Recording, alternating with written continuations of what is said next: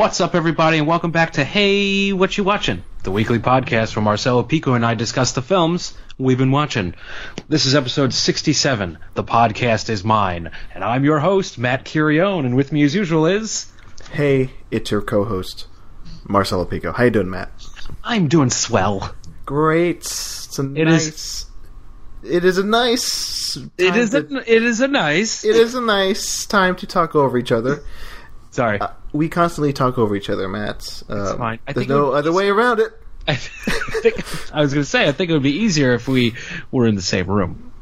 And I think that's or if we did this over video chat. Anytime soon.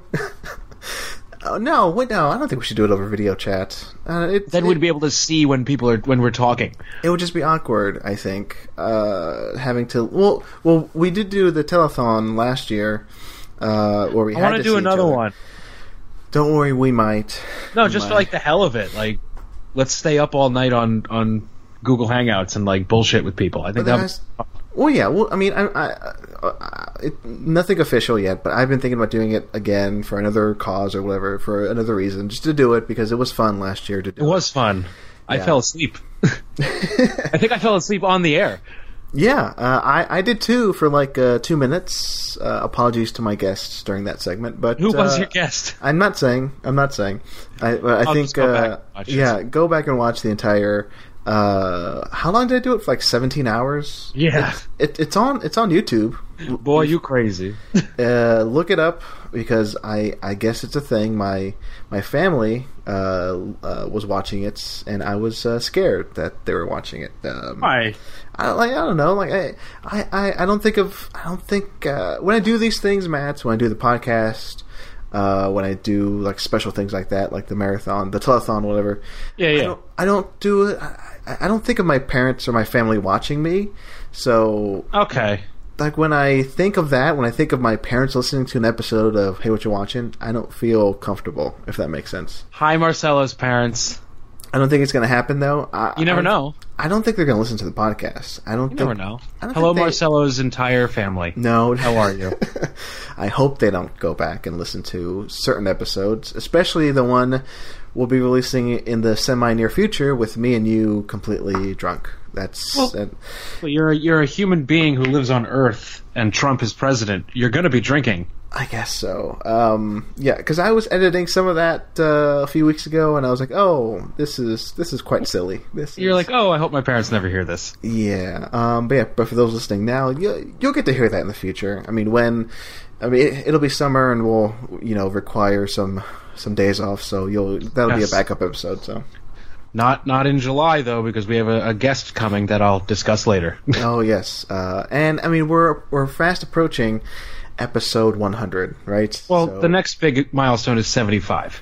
Is it 75? Yeah. Okay. So is this guest, who may or may not be on the show, is he, or they, sorry, I cannot presume if it's a man or a woman, are they going to be on a certain episode number, like a milestone? Matt, find out. Hold on. Matt is doing a quick lookup, and I am a professional, so I'm going to fill the time with me talking. Please do. We were on episode 67, so if my math is correct, we have about 33 episodes left. Actually, no. No, no milestone. No, our episode 75, oh God. What? You know who it is at 75?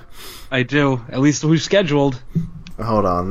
Now I have access to this. Oh, okay. Well.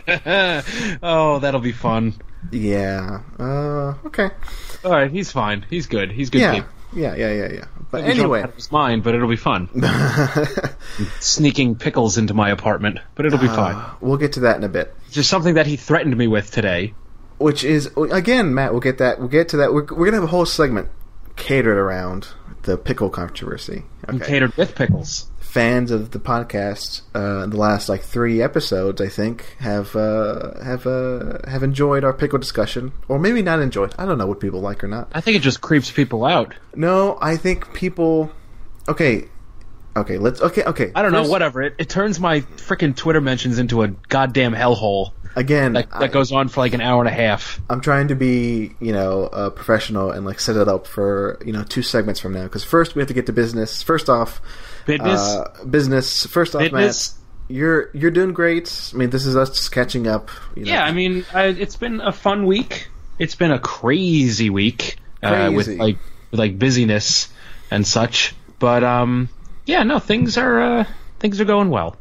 Good. And I'm doing fine. I'm busy with school and work, and have to write a few papers for next week, and the semester is coming to a close, and I'm trying not to lose my head, but hey, we still got to do the podcast, so we do. This is the because you know what, no matter what's going on in our lives, this is a fun little hour and a half vacation that we take every week, and it relaxes me to my soul. Sometimes 2 hours, who knows?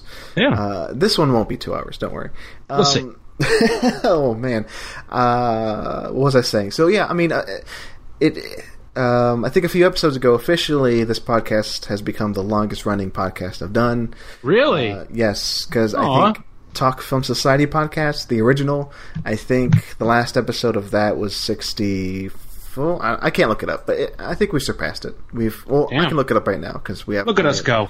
61. That was 61, and we're now in 67. So we far surpassed the original Talk Film Society podcast, the original, in which you and I started. I mean, I asked you to be a guest, and we talked Ridley Scott, and then we spun that off into. And then we talked Michael Mann, and then I kind of, did myself into this whole thing. Yeah, exactly. I think the first segment on that podcast kind of weaseled my way in. Yeah, you did. Well, was like Eraserhead, maybe. I think we talked to Eraserhead. Yeah, we did, yeah. Yeah, but anyway, yeah. And I was thinking about this today. We have at least one quote-unquote lost episode, which is like I think the first Dispatch we ever did that I want to release one of these days. What was the Dispatch? I think it's like the first time we did one of these. We called it a Dispatch before we officially called it Hey What You Watching. Aw. Yeah, so... and it was like maybe like 30 minutes. It's pretty short, so... It's out there, and I want to release it. Maybe I'll release it for 75, right before 75 comes out. That'd be cool. Yeah, I'll go, hey, here is, the first time we tried to do something like this. So, here's a thing. Yeah. And I should also try to do that clip show that I promised I was going to do, almost 20 episodes ago. You have a dog? No, I'm by the window, and the dog just barked. I do not have a dog, don't worry. Who has a dog? One of my neighbors. I don't know. Oh, okay. I was like, you have a dog and 2 cats? Jesus, it's madness. No. At one point in my life, I had 2 dogs and 3 cats. But Jesus, you had a zoo. I'm down to 2 cats. You're like a regular Matt Damon over there. I just let that sink. Okay. He bought a zoo. I got it. I don't know if you heard. Okay. I don't know if you heard, but he bought a zoo for a pretty lady. I forget the lady that was in that movie. Wasn't it Bryce Dallas Howard? It was Jessica Chastain, right? No, moving on. No, wait, who was in the zoo movie with Matt Damon? Again, we should have an intern looking this up. I'm looking up right now because we. And they all share a Glock. It was. It's Scarlett Johansson. No, it was. Oh, was it? Yeah, it was. Yeah, okay. They bought a zoo together for their little child. I've never seen that movie. I hear it's actually pretty decent. Okay. About it's as far as zoo dramas go. It's supposed to be pretty good. We have to rank the zoo dramas that are out there, Matt. We should do that for episode 75. That'd be fun. We bought a zoo, the zookeeper's wife, Here Comes the Boom. Oh no, zookeeper. Yeah, no. I don't know. All that guy's Here Comes the Boom. Yeah, that was a movie though, right? Here Comes the Boom. Yeah, you're right. But was that his MMA movie? Yeah. You know what I don't like? Earth. Okay. I think that's whatever his name is, Kevin James. I think today's his birthday. Oh, happy birthday, Paul! Yeah, Paul Blart. Yes, happy birthday, Mall Cop. April 26th. Well, funnily enough. Oh man, I didn't put anything on the Talk Film Society Instagram about him. Oh, damn! There's still time. Technically, it's 11:33 where you are right now, Matt. So you know what? No. Oh man! Fuck it, I'll do it next year. It's Kevin James' birthday, and it's also Alien Day. Yay! What a glorious day. We talked Alien. It really is nice. We talked Alien today on Twitter all day. And hey, it was a great day for movie news too. I don't know what I'm doing. I'm just talking now. You're just talking words. It's you know fun. what? If you looked at the description of the episode, I guess I'll reveal it now. We have no guest, so we can talk as much as we want. So This is true. we've done this before where we just fill time, but no, okay. I want to talk about this, Matt. Because Yes. this cannot go untalked about because last episode we discussed 2 movies, Unbreakable and Split. Mm-hmm. And I really, really, really, really tried to not spoil the ending to Split. But hey, guess what? M. Night Shyamalan did. He very much So did so. screw it. Yeah, so today on Twitter he revealed, hey, I'm making Unbreakable 3, which, yes, people, Split is a sequel to Unbreakable. Sorry, I tried, again, I mean, you were, obviously you were there. I was like, Matt, don't spoil it, we'll talk about it after the show, and there's a post-show thing. But no, I mean, it's pointless to do that now, because, hey, everybody knows. Everybody should know by now. It's news, so I'm excited. Are you excited, Matt? Oh, you have no idea. Yeah. I'm just so happy that his last few movies have done well enough that he's able to just do whatever the hell he wants again. Exactly, yeah. He's got a great partnership with Blumhouse that was behind The Visit and Split, and now they're going to be behind Glass, which will be the sequel to Unbreakable and Split. So I'm happy. We're back. It's like the late 90s, early 2000s again. We're back on the loving M. Night Shyamalan train. And if you're not on board, I want you out of here. I'm like Indy in is it Last Crusade when he throws that guy off the blimp? Yeah. Yes. Yeah. No ticket. No ticket. Yeah. I'm like that. So I unfollowed somebody just because he was being sour about it, and I'm not going to allow that. Oh. Boo to him. So that was great. And also, hey, Boo to him. Yeah, 2 hours ago it was announced that David Fincher was going to possibly, maybe he already signed on, or I don't know what's going on. He's going to do the next World War Z movie. So, hey, I'm excited. David Fincher is my favorite filmmaker working today. I know, but okay, to quote The Matrix, not like this. Not like this. I'm there for anything he does. Anything. So am I, but come on. I know you want to work with your buddy Brad again, but you couldn't figure something else out? And also, I'm like half a mind just thinking it's not going to happen. Mm-hmm. He's for those who don't know or don't remember, they're going to try to Alien 3 him again, and he'll be like, okay, bye. Yeah, because if you don't remember what happened, during World War Z or the production behind it, I don't blame you. It's a very, very forgettable movie. It's half a great movie. Yeah, it's because they stopped shooting and they got rid of the ending. They changed the whole thing. I really like the new ending. I do like the new ending too. If the whole next movie is that ending, yes, please. Yeah, so you should check the Instagram, by the way. It was a debacle. What, the Instagram, the Talk From Society Instagram? Oh yes. What did you do? Oh. What did you do? I'm gonna get my privileges revoked. Okay, I'm not gonna look at it. No, look at it. It's funny. Well, okay, fine. Since we have nothing else going on, I'm gonna look at it. We really don't. This is me going to listeners. You should also go to Talk Film Society at Instagram and give us a follow. I'm in charge of that, and it's a lot of fun. Instagram.com/Talk Film Society. I didn't even know there's an actual website. Yeah, I'm going to the website. I just thought it was an app. Okay. Rock on. Oh, Jesus Christ. I don't know why. That is one of my favorite images of all time. Matt, with 22 minutes to go in the day, Instagrammed, yes, Kevin James as Paul Blart. The mall cop himself, Kevin James, turns 52 today. Rock on. I love everything. Oh, man. Okay. What a time to be alive. What a time to be alive. But hey, it hasn't all been good news. What a transition. I know. Well, you gotta take the good with the bad, the facts of life. Well, I don't know the words to the theme song. This man had a long, fruitful career who's working up till the end. I mean, you've seen Justin Timberlake and the Tennessee Kids, right, Matt? No comment. Please do. The next thing we should do is watch it. And you also need to see Philadelphia, and I'm not going to bug you on it. You're going to do it. But yes, we lost the great Jonathan Demme. Which came out of nowhere. I mean... And then reading the news that he had cancer and everything, because it was only last year. I was reading through what he was doing recently, because he was, of course, he had Justin Timberlake and the Tennessee Kids, which is on Netflix still. So check it out if you haven't, listeners. And I read this great story where he was at a screening of Moonlight in Toronto. Yes, I love this story. Yeah, and he was just there, he just showed up, I think, and just sat down, and some guy came over. They pointed out the VIP section. He's like, "No, I'll stay here." He's like, no, thanks. So he stuck around for a Q&A afterward with Barry Jenkins, and he just stood up like a normal guy would do during a Q&A and asked a question. Nobody flailed his hands to get attention. He's like, me, pick me.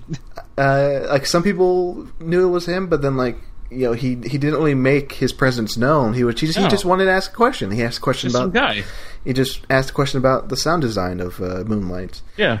And then it wasn't until later when he went up to Barry Jenkins and goes, "Hey, I'm Jonathan Demme. I loved your movie." And I'm a big fan. Wait, what? So he was a genuinely nice, great guy, always smiling, and his work was incredible. So he's terrific. Both his concert work and feature films are something to watch. You know what I mean? Yeah. And it wasn't too long ago that you talked about Silence of the Lambs, right? Oh, I know, yeah. Yeah, which I need to revisit. I need to revisit Manchurian Candidate, his remake. I love that movie. It's terrific. And yet, by the time this comes up, go back to Talk Film Society. We'll have a great write-up dedicated to Jonathan Demme. So yeah, we were big fans of him. I mean, I think as a whole, anyone at Talk Film Society could pick one Demme film where they're like, yeah, I really enjoyed that. Yeah, absolutely.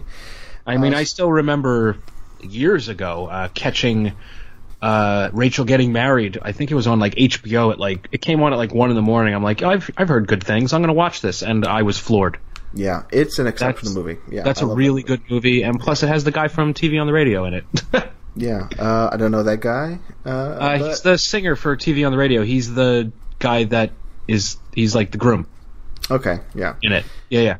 I saw it in theaters, and oh, really? Yeah, Rachel Getting Married. It stuck with me. I've only seen it that one time though, but it did. Was the movie. That was the film where everyone started to take Anne Hathaway seriously. Oh, I mean, because guess what? She's fucking great in it. That was after Devil Wears Prada, right? And I think so. I think so. Yeah. But yeah, I'm totally with you, Matt. Thanks to that, she got more serious roles. Then she eventually won the Oscar. So yes, and I still love Anne Hathaway. We'll talk about. She won the Oscar for one scene. Yeah, well deserved, but for one scene. I recently rewatched that movie. Wait, what? Les Mis. Really? I did a few weeks ago, but I didn't talk about it on the show because why? I kind of half watched it, but okay. I was watching it. It was after Devil Wears Prada, by the way. Rachel Getting Married, yeah. Yeah. Wow, Devil Wears Prada is 11 years old. Christ. Oh, jeez. I still haven't seen that movie. It's really good. I'll watch shockingly good. I'll watch it eventually. But no, Les Mis is the movie, the one directed by the guy who did Tom Hooper? Yeah, Tom Hooper. Yeah.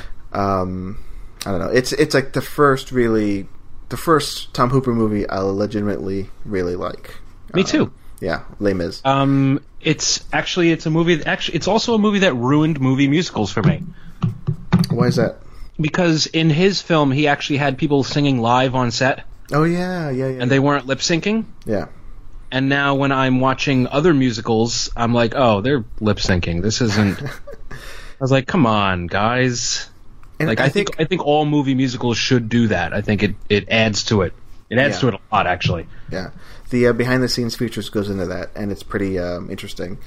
Anyway, but we're not here to talk about Les Mis, and we will definitely talk about Anne Hathaway a little bit later. God, I love that movie though. Yeah, that's one of the few times I haven't hated Eddie Redmayne. I will say that on rewatch, 2/3 of the movie I think is legitimately great. Then it kind of dips at the end. I kind of almost lost interest, but like most Broadway shows. That second act going into the third act of most Broadway shows is like, okay, you're padding time. Let's go. You want people to feel like they've spent their $200 on a theater ticket so that you give them a 2.5-hour musical. Yeah, I don't think I've ever seen a Broadway show. No, I've not seen a Broadway show. Well, you live in Texas. Well, no, I haven't. I haven't seen any Washington. Let me step back a bit. Live theater? Yeah, exactly. I've seen maybe one. Wow. I've seen maybe one live theater thing. It was like a what do you call those things? Where you have a dinner and a show. Like it's called a dinner and a show. Is it called a dinner? Where you're having dinner and watching the show? Is there not some phrase for it? I think it's just a dinner theater. Dinner theater. That's it. Like on that episode of Bob's Burgers. I haven't seen that one yet. Oh, it's so good.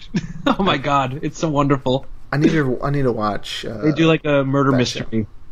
And it's like the lamest fucking murder mystery ever. I have to watch it. I recently watched the episode where they they lampooned that upstairs downstairs thing. Okay, Downton Abbey. Yeah, Downton Abbey. Yeah. Okay. A really good episode is when they do the Working Girl Die Hard musical.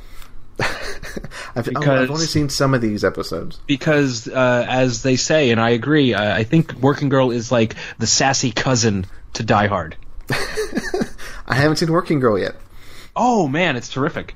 This is the most tangent-y episode we've ever done. I was just watching, actually, before we recorded, I started a movie with Melanie Griffith in it, and she's great in Working Girl. And I'll be finishing that movie and discussing it on next week's show. Ooh, that's a tease. Don't reveal it yet. Don't reveal it. It's a John Waters movie. Okay, maybe somebody figured it out now. It's available on Showtime, on the Showtime app. They have it right now. Okay, cool. Here, so let's backtrack from the tangents we've created, Matt. So I like this tangent, though. This is a good episode. But it's I'm getting drunk. Like this is a fun time. I'm drinking water. So. I'm almost done with my vodka tonic. I'm probably going to make another one in about 15 minutes. We're doing good. Let's try to backtrack from the tangents and then get into like some of the segments we have to do. So let's backtrack. Bob's Burgers. All right. I've only seen a few episodes because I sit down to watch it with when my roommate has it on, and I laugh all the time. So yeah, it's fun. It's one of the better animated shows on TV right now. Absolutely, yeah. So let's backtrack from that. We were talking about Anne Hathaway. She's great. Jonathan Demme, rest in peace. Jonathan Demme, rest in peace. Oh, God, I miss him. Let's talk a bit more on Jonathan Demme. So Rachel getting married, I love it. Manchurian Candidate, love it. Silence of the Lambs, oh my God, love it. Silence of the Lambs. There's a few I haven't seen. Something Wild. I need to see it desperately. I have. There's Something Wild I hear is really good. Stop Making Sense is pretty good. Yes, I definitely need to rewatch. I need to rewatch Stop Making Sense though I have a hot take. But what is your hot take? Again, I mean, do you want to give this hot take on the day in which Jonathan Demme passed? It's not a Jonathan Demme hot take. It's a Talking Heads hot take. Go ahead. What's your Talking Heads hot take? I prefer them in the studio. Okay, fine. That's a legitimate hot take. That's fine. That was my one takeaway from watching. Other than it looked really good, I really prefer the Talking Heads in a studio. I get that. Because they're one of my favorite bands of all time, and the shit they did with production and just messing with the sound in the studio, you can't really replicate that in a concert setting. I totally get that. But I will say I'm like a passive Talking Heads fan. I do love a lot of their work, but I'm not fully into them. Oh, I discovered them 10 years ago, and they became top 2 bands for me. I love them so much. But me watching Stop Making Sense, the theatricality of it, mm-hmm. That's David Byrne. I mean, yeah, and Demme, he knew how to display that, the insanity of David Byrne. Yeah. And if anyone gets the chance, look up the letter that David Byrne wrote today. Yeah. He wrote a really heartfelt letter remembering basically his best friend, Jonathan Demme, because they kept in touch over the years and collaborated on and off. It's upsetting, but it's really well done.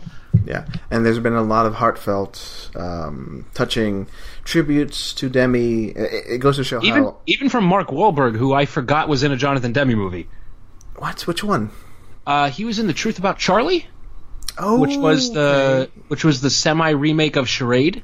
Yeah, I remember that movie. I do remember that movie. I remember my mom not liking that movie. I remember it coming out. It came out after Manchurian Candidate, and I was like, "Oh, it's Demi. I should see it," because at that point, 2004 I was a huge fan of Demi.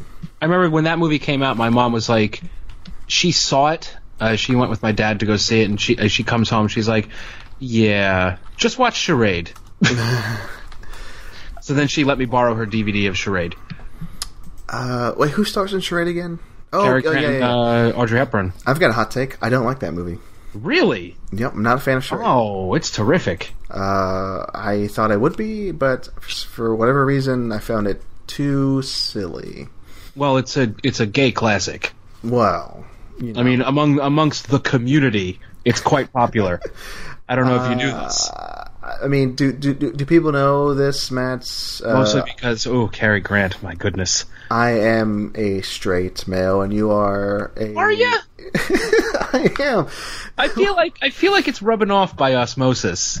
No. If anything, well, it's that. I don't know. It's that scale thing, right? Oh, jeez, we'll get to that in a bit.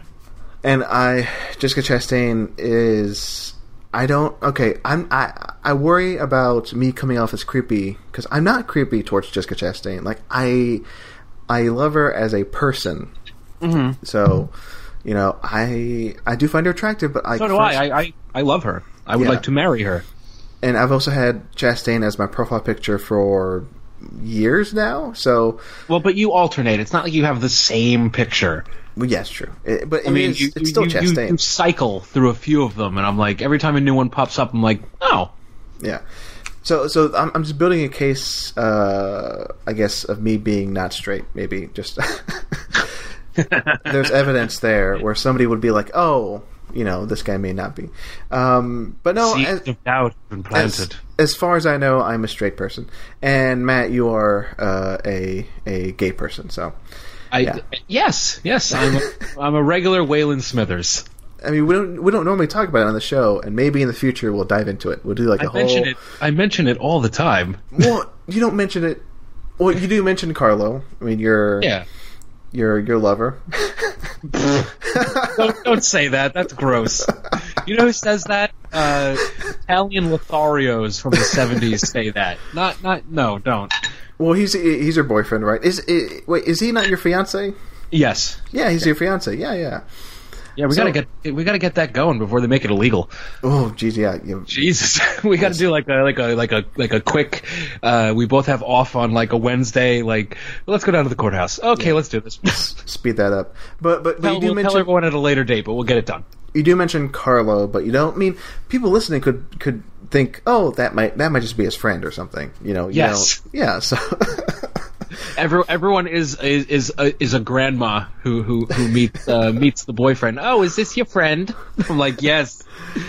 I'm just mindful of the listeners who may not piece it together and may not follow us on Twitter and who are just listening and they're like, oh, you know, Carlos. Oh, I don't want to listen to this anymore.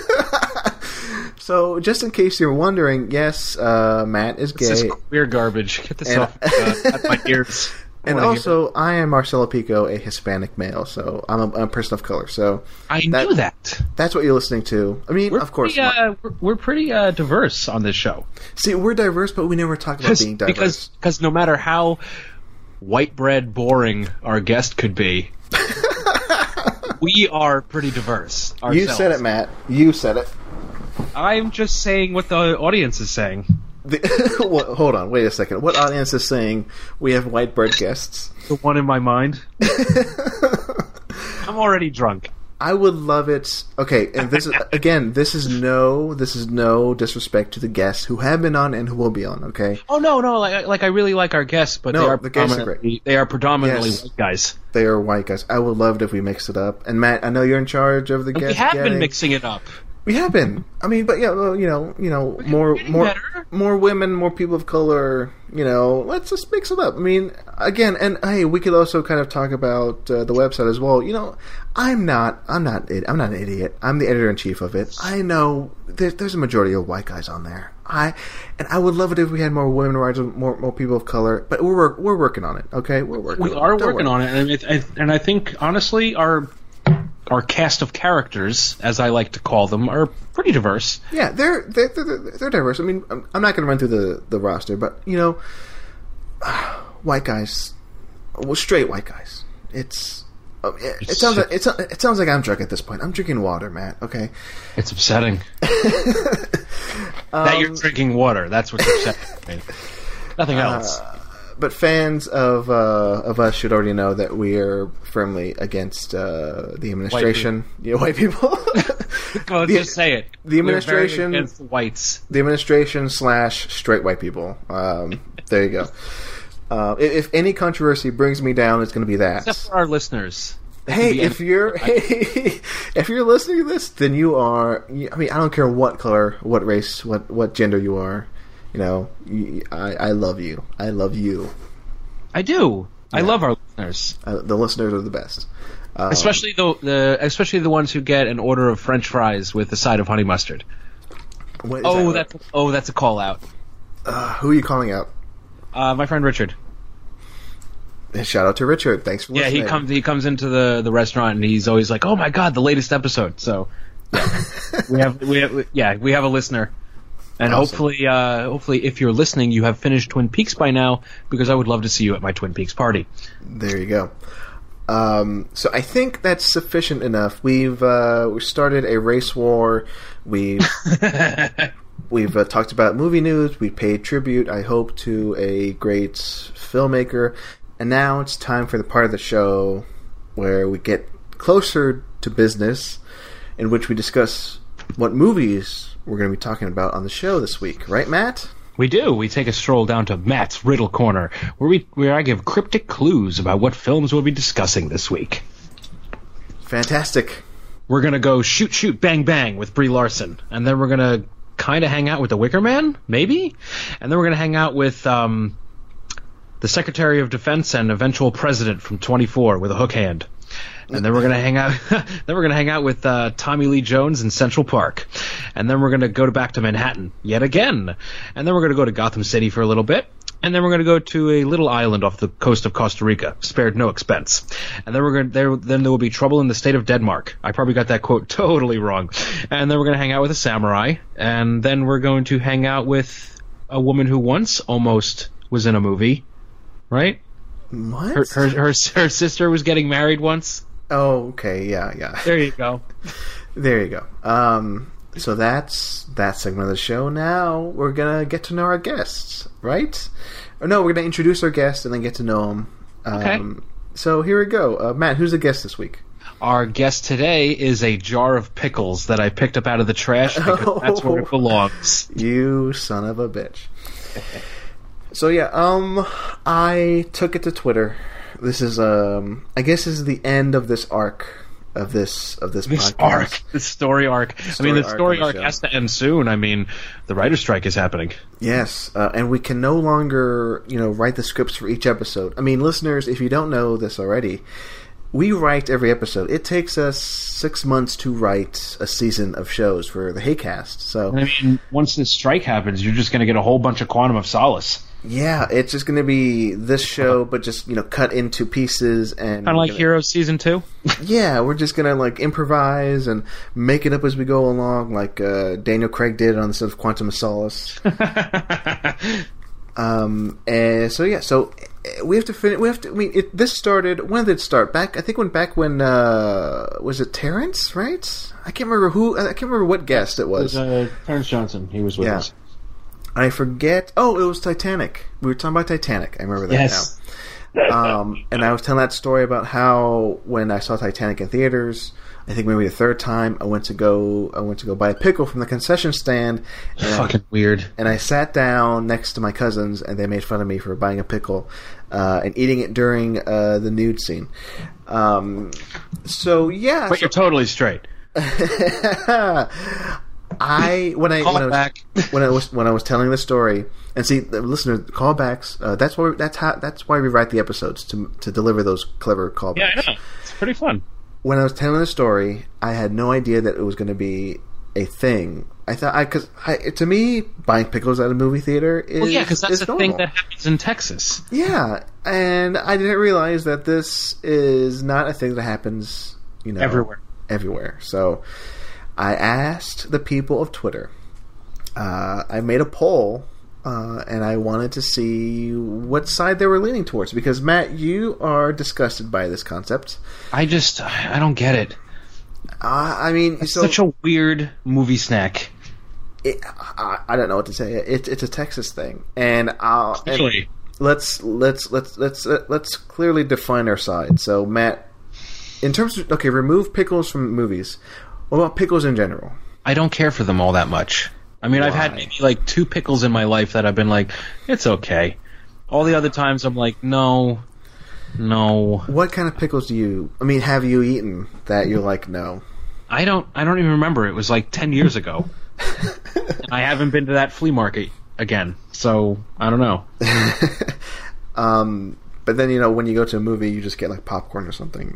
Usually I get nachos. Yeah, you get nachos. Which, okay, it's fine. Yeah, I'm not even going to bash nachos. It's fine. But yeah, I'm a huge fan of pickles. This is going to be a reveal. I had a pickle today. Of course you did. With my sandwich. My Jimmy John's sandwich. Makes sense. That makes sense because usually those are served as a side with your sandwich. But I had a whole pickle. And I think this is like the thing. Because when people think pickles, they think those like sliced up, crispy pickles. I like fried pickles. Fried pickles are fine. I've only had them once. But no, I like whole pickles, where when you bite into them, like they're nice and juicy inside. And again, I'm a straight person. And those are the kind of pickles you get at the movie theater, usually, when you go to like a Cinemark or a Regal. I don't think you can get a whole pickle at the Draft House, which is I honestly unusual. don't think I have a Cinemark or a Regal near me. Interesting. I don't know. Okay, so we moved the discussion to Twitter earlier this evening because we knew we had to fart around because we don't have a guest. So I put up a poll. I was like, "What are your thoughts on pickles being sold at concession stands in theaters?" Vote and pickles. Our mentions exploded. I said, movie pickles yes or movie pickles no, and this turned out to be a larger poll than I expected. I maybe should have, because I only put it up for 3 hours. Yeah. We got 231 votes, which is a lot, I think, for such a short amount of time. Do you know the results, Matt? Is this going to be a reveal, or do you already know? These fucking pickles. They're going to be the goddamn death of me. Okay, there were 231 votes. Yeah. And altogether. There were 231 votes. And the final result is 53% say no. 47% say, yes, I'm a weirdo. 47%. That's a pretty close margin. That's like a runoff margin. I may need to do it again for a longer period, for like maybe a full week. I won't. This is the end of Picklegate. I mean, I just wanted to get people's opinions on Twitter, and it was kind of divided for sure. I mean, like you were saying earlier, our mentions blew up. Yeah, it was really annoying. Was it annoying? Our friend Owen I can't pronounce his name. Kenley, right? Kenley. He responded, "Give me pickles or give me death." Yes. One of our writers on TFS, he responded, Marcus Irving, he responded, "I'm kind of against all food at theaters, to be honest, but pickles bother me, no more or less, so pickles yes." So, kind of a wishy-washy answer there. Yeah. But then, it got pretty heated. I'm gonna call out another writer on the website, Sean. Okay. Who vehemently hates pickles. Vehemently, I can't say it. He really hates pickles. He really hates. I don't know why he hates pickles so much. To an annoying extent. If you're listening to this, Sean, cut it out. Pickles aren't that bad. They kind of are. No, they're not. He in pretty much every single tweet, he just responds, "Pickles are garbage food." They are a garbage food. Why ruin a cucumber? He says. Why put it in brine? Again, I mean, I love cucumbers. I love pickles. You know what? Finding my responses to this is insane because that's how crazy my fucking mentions were. I'm trying to dive through some of these. Oh, I would like to mention West Anthony. Yes. What did he have to say? Ushers should be standing by with butterfly nets to catch pickle buyers and send them away. And I responded back, "This is a hate crime. This is hate speech. Hate speech." That's what I said. Hey, another writer on our sites, Dan. How do you pronounce his last name? Cologne. Dan Cologne. Yeah, he's on the pro pickle side. So he tweeted a lot about being fine with pickles. Pickles are a nice treat. They're a nice snack, Matt. You see, he says, with the existence of the Alamo Drafthouse and similar establishments, I'd say there's no limit to it being eaten during a movie. Which is kind of a crazy statement to make, but I agree. And I will say, like I said earlier, they serve a lot of stuff. They serve fried pickles at the Drafthouse. And I will say fried pickles is maybe not, I'd say not part of this discussion, because I think whole pickles are the discussion. And the Drafthouse, for as great as they are, they do not have whole pickles. I once ordered pickles, unfried, and they gave me limp sliced pickles, which is of course they did disturbing. They gave you what they would usually put on a burger. They'd be like, okay, this guy wants pickles, fine, just take this garbage garnish. Mine is whole pickle or nothing. That's what should be eaten during a movie. If you were to eat a pickle. What about pickle fries? What are pickle fries? I don't know. I just thought them up. They're pickles that are cut into the shape of French fries and they're fried. Okay, that actually sounds okay. That's fine. Yeah, I kind of want to make those. Yeah. So I think we can put the nail in the coffin. Picklegate is done. I lost. Okay, in the poll, but it was a close enough margin. 47% said yes. So you want to yell out fake news? 47%. I mean, our president's our what do you call him? Our chief. The no is has more percentage points than his approval rating right now. I think it has about 3 times his approval rating. I got the same amounts as our commander in chief during the last election, 47%. So yeah. So in reality, I'm the winner. So, yeah. In the Trump era, I won. So, at 47%, I won. Thanks, Matt, for participating. But I can say now that pickles in theater should be mandatory nationwide. So, next time you go to a concession stand, I will never go to the movies ever again. Ask for a pickle. When you sit down, Matt, everybody in the theater will be crunching on a whole Now pickle. I'll never see Get Out. Okay. And I'm glad we're keeping this arc alive. You haven't seen Get Out yet, Matt. No, but my local theater's getting it back this weekend. Yeah, so maybe in the next episode... We will. I'm going on Saturday night. Okay, you're going to see Get Out. So yes. Yeah, I'm glad it's been decided. So next week, folks, get ready for the long-awaited final chapter of our Get Out arc. We have many arcs. Where I give a one-word review that's just, eh. I can't wait for you to see it and not like it, Matt, because that's going to happen. I hope not. Jesus. Because we've built it up so long. Just try to take away. Don't pay attention to the hype. Fucking mountain of hype? people berating me for months for missing this thing? Yeah, okay. I can totally remove that from the equation. Sure. Several episodes of the show, at least the last 4 episodes, have been just the guests just berating you. So yeah, it's been a fucking treat. I think it was in the Terrence episode. Or maybe Joey's episode. Either one. I specifically added in something I should have edited out because they were berating you for not seeing Get Out. So, stay tuned next week for that final chapter in the Get Out saga. So, Matt will finally see it. So, yeah, I love that this season of Haycast has a lot of threads going on. So, this season, they're split up into seasons, Matt. This is season 3, technically. We've never left. But there are breaks in the show where I feel like, oh, this is like a new season. So I don't know. If you go on SoundCloud and you look it up, you'll see our HeyCast is split up into 3 seasons. So I know this is news to you, but I like how that is on SoundCloud.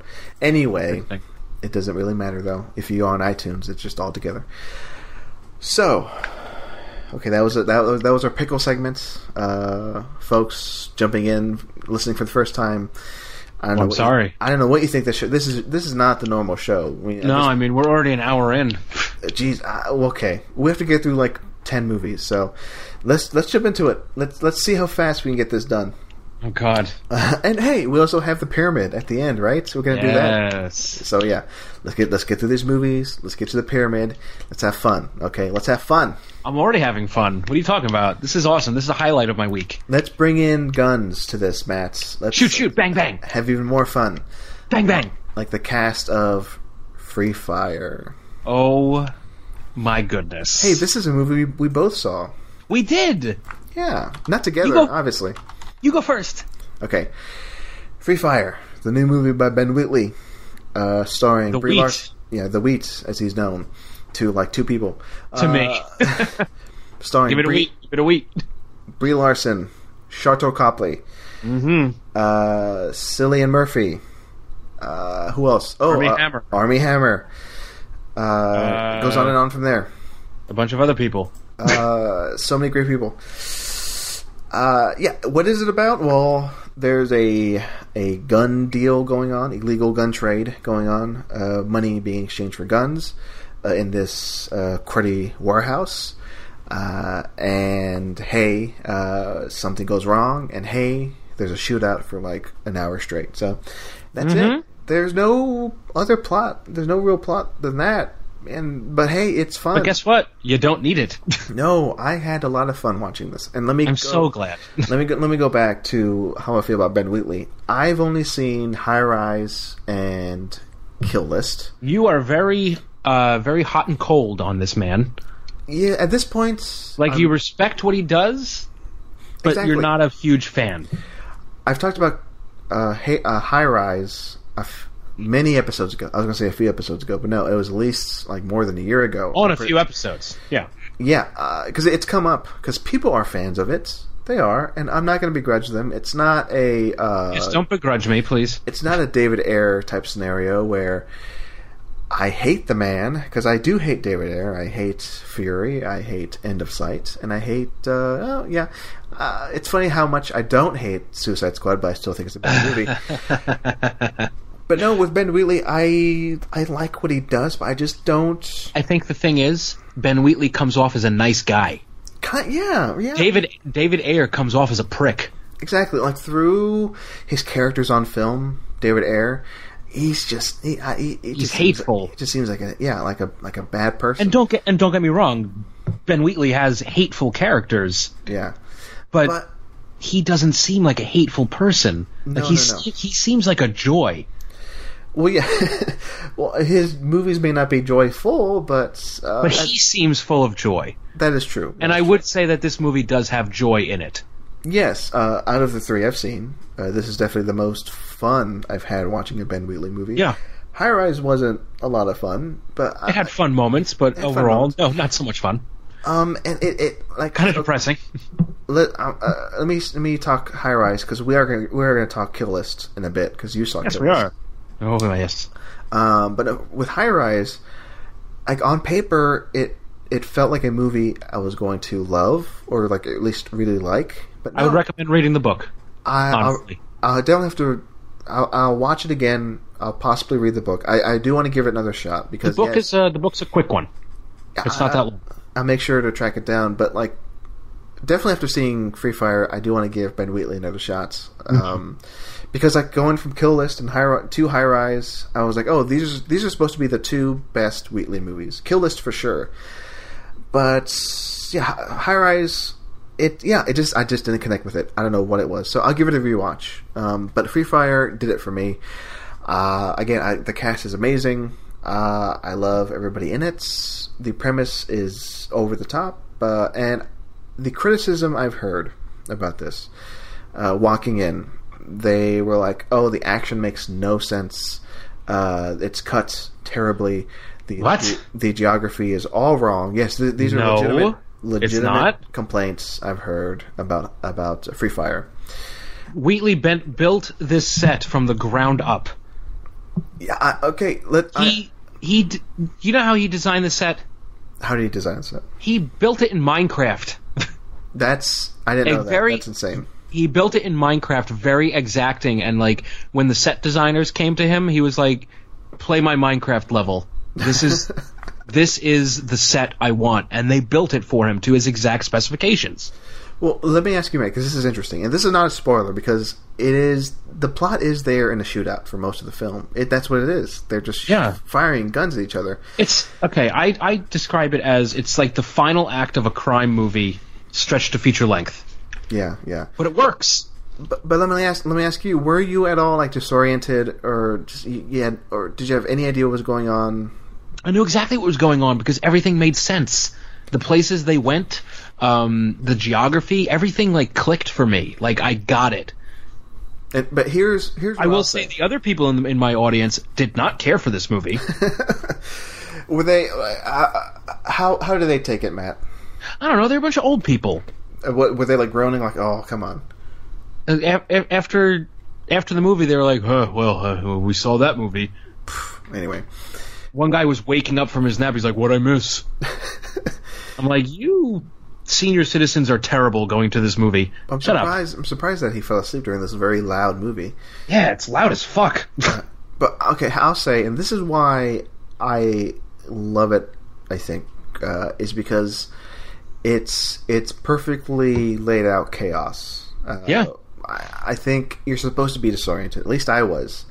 But how else are you supposed to feel during a shootout? Like you are firing at people, and like these characters are idiots. Like Armie Hammer. Most of them are idiots. 95% of them are idiots. I will say Armie Hammer. Yeah. Well, yeah. One of them is really smart. One of them is really smart. But no spoilers. But I'll say like Armie Hammer is supposed to be. I don't think saying who the smart one is a spoiler. Okay, how about this, Matt? Let me warn, because I want to keep this a spoiler-free zone. So I'm gonna just give people a pause, like skip ahead 30 seconds, because Matt's gonna reveal who he thinks is the smartest person, and I'm gonna say if it's a spoiler or not after you say it, Matt. So who is the smartest person? The Oscar winner.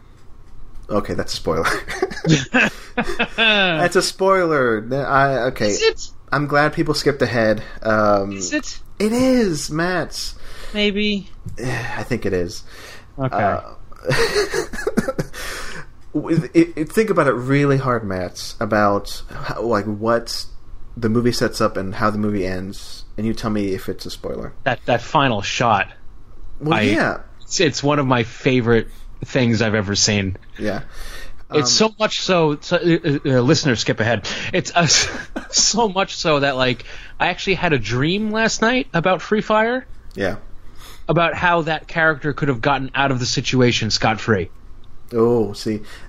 Hey, this could be another one of those... I'll talk to you off mic, off show about that, but I want to see if you agree with me. This could be another one of those after the show type of things where we talk for 5 minutes about spoilers for Free Fire. So apologies if people got kind of spoiled, but yes, there's one smart character.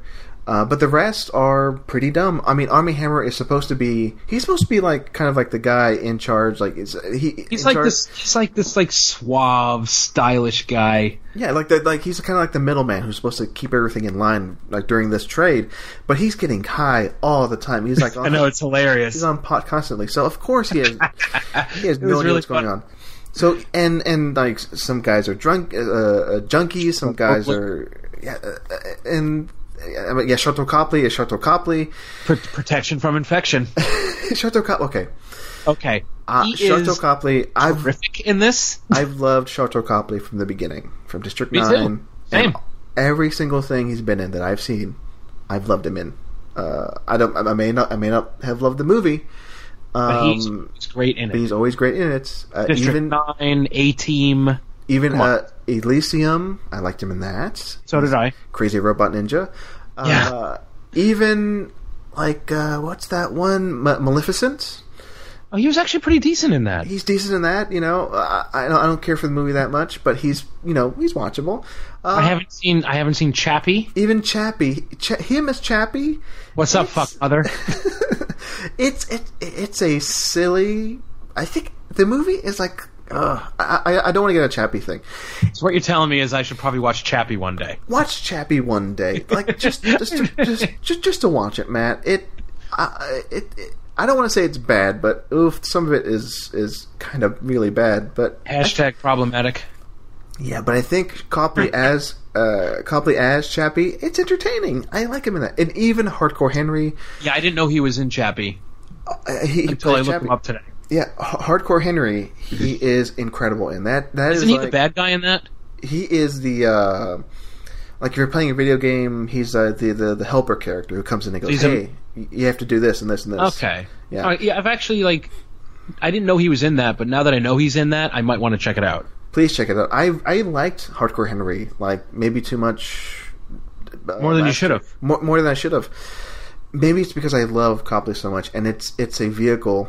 Hardcore Henry is for him just to be insane. I may have told the story before, but one reason why I love the guy is because he totally commits to the craziness of a role, and he got turned away. Well, he was signed to do a movie, and he had this idea. I forget what movie it was. I need to look it up. But he signed up to do it, and he goes, "Okay, I'm going to do it with like a fake nose, fake ears, and like glasses and all this stuff." And what? They're like, what "No, is this movie? You're not going to do it that way." I think he was playing an alien, but I think the alien was supposed to look human, and he goes, "No, I'm going to look like a crazy person." And what is this movie? Should I look it up? I have to look it up. I'm going to look it up right now. Okay, I want to see what this fucking movie is. Okay, I'm going to look it up too. Because I do love this man. Let's see, Chateau Copley. I don't know how I'm going to look this up on Google. Fake nose. Let's see if that works.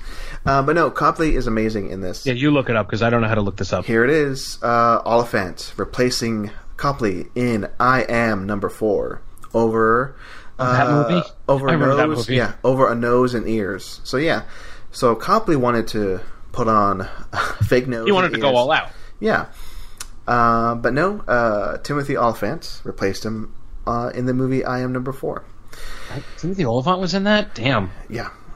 Imagine if Copley was in I Am Number 4, then we'd be talking about it a lot right now. I don't know. I do like Timothy Oliphant now because now that's a reason for me to actually watch that movie. But anyway, who else? Cillian Murphy and the actor's name. I forget, who's in this movie and who's in pretty much every single Ben Wheatley movie. Michael Smiley. Michael Smiley, yes. Very good in Love this. him. Yeah, in Free Fire. And he's I also... like how they even touch on really personal things with him in this movie. Yes. He's like, what? He's like, I think someone's like, after we get out of this, I'm going to buy everyone a drink, and he goes, not me. It's like, what? You're an alcoholic? He's like, I'm recovering. You know what? This movie's great. I think for the short runtime for 90 minutes and for it being mostly action, I think they develop the characters enough. His characters. Yeah. I actually do care about them, and when they get hurt, and you are concerned for most of them. I mean, again, some of them are really, really dumb, but yeah, by then, and again, we're not going to spoil it, but by then I was like, oh, yeah, that's kind of perfect. Yeah, I mean, okay, I'm going to come out and say it. This is my favorite movie of the year.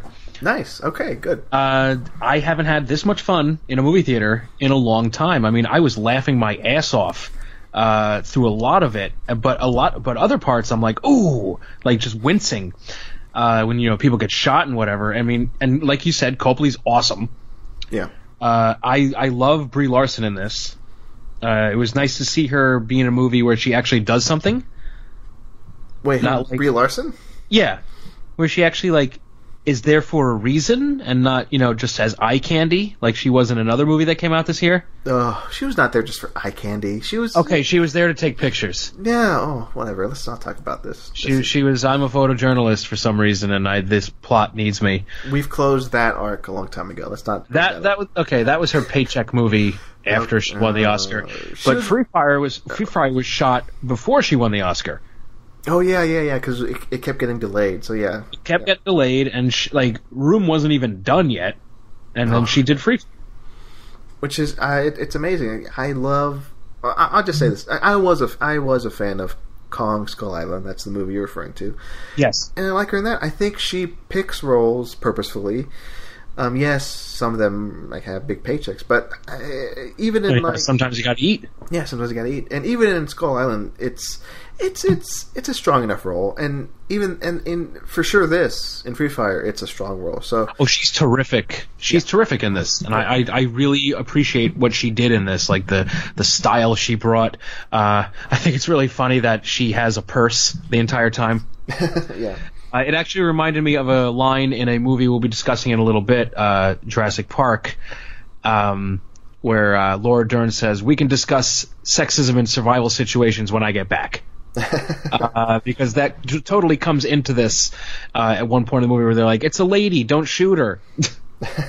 Let her leave, she's a girl." And she's just like, "Okay, bye guys."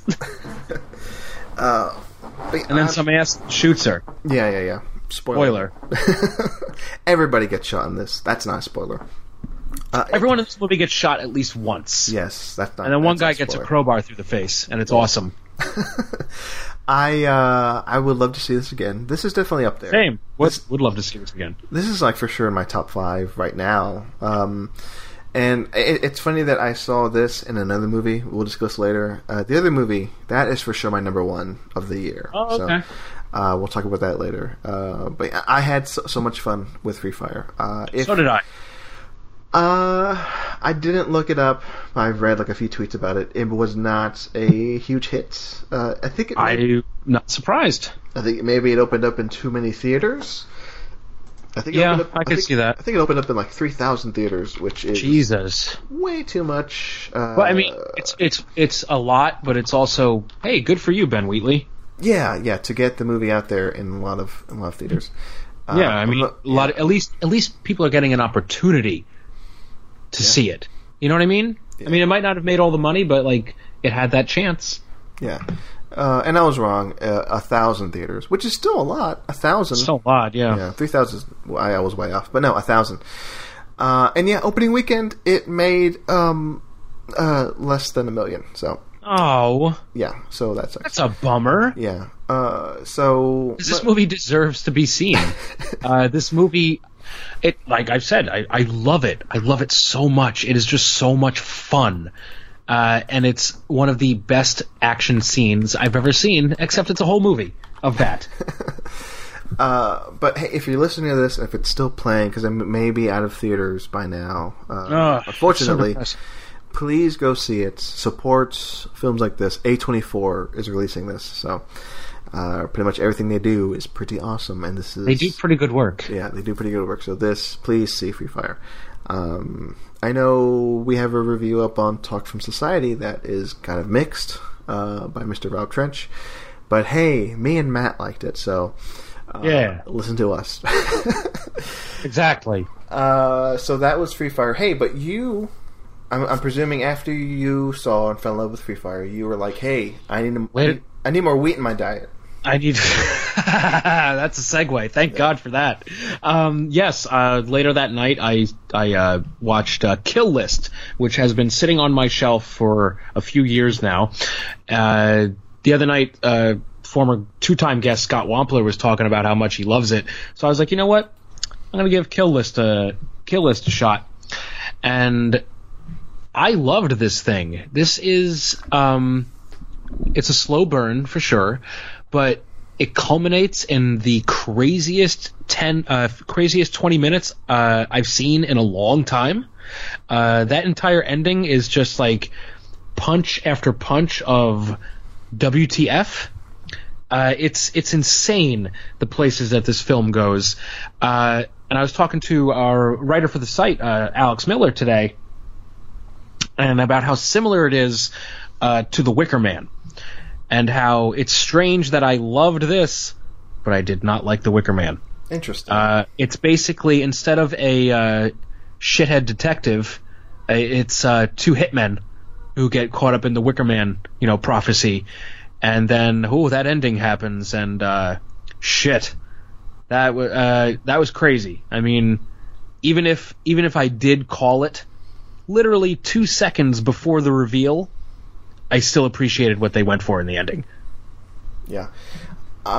As I mentioned previous, I've seen this a while ago, and I did not like it as much as I thought I would. Yeah, I could see that. I don't know what it was. Maybe I can't remember if the ending was spoiled for me. But I think people kept saying, "Oh, the ending is spectacular. The ending is going to get you." And then when it happened, I knew nothing about this movie. Yeah, I just knew that it was sitting on my shelf. Yeah, I knew like just enough. Like, oh, I never seen Ben Wheatley. I had never seen one of his movies, and this was the first. And maybe his first Wheatley. Apparently, best one. And I had many expectations, I guess, for it. It's like, oh, but then the reveal happened, the ending happened. I'm like, so what? So I guess it's one I need to rewatch. I will rewatch it for sure because again, after Free Fire, I'm on board with Wheatley. I'll revisit his stuff. We'll discuss this as well in the 5 minutes after the show. Okay, yeah. We'll talk about it. And I bought A Field in England, so I'm happy to see that. Hey, yeah, I also got that. Yeah, so I think we'll both see it soon. Yeah, shout out to Adam Murray. Atom Murray, as in Up and Atom, on Twitter. In Pixels and Reels the other day, he was giving out digital codes, and I was lucky enough to snag Field in England, so I'll be watching that this weekend. And after I saw Free Fire at the Draft House, I went to their vending machine that sells Blu-rays and DVDs. That's so awesome. I bought myself A Field in England, which is a Draft House Films release, so that's how that worked out. Yeah. They have Draft House Films in there, and they have a few Criterion in their vending machine too, so I bought A Field in England, and I was like, hey, what a perfect coincidence. I'll finally watch that, which I heard is a head trip. So I heard it's a trip. Yep. It's a trip. Speaking of trips, you took a trip back to the 70s, right? Damn right I did. To a little thriller that I really love, and you finally saw. Oh, you've seen this? Yeah, I've seen this before.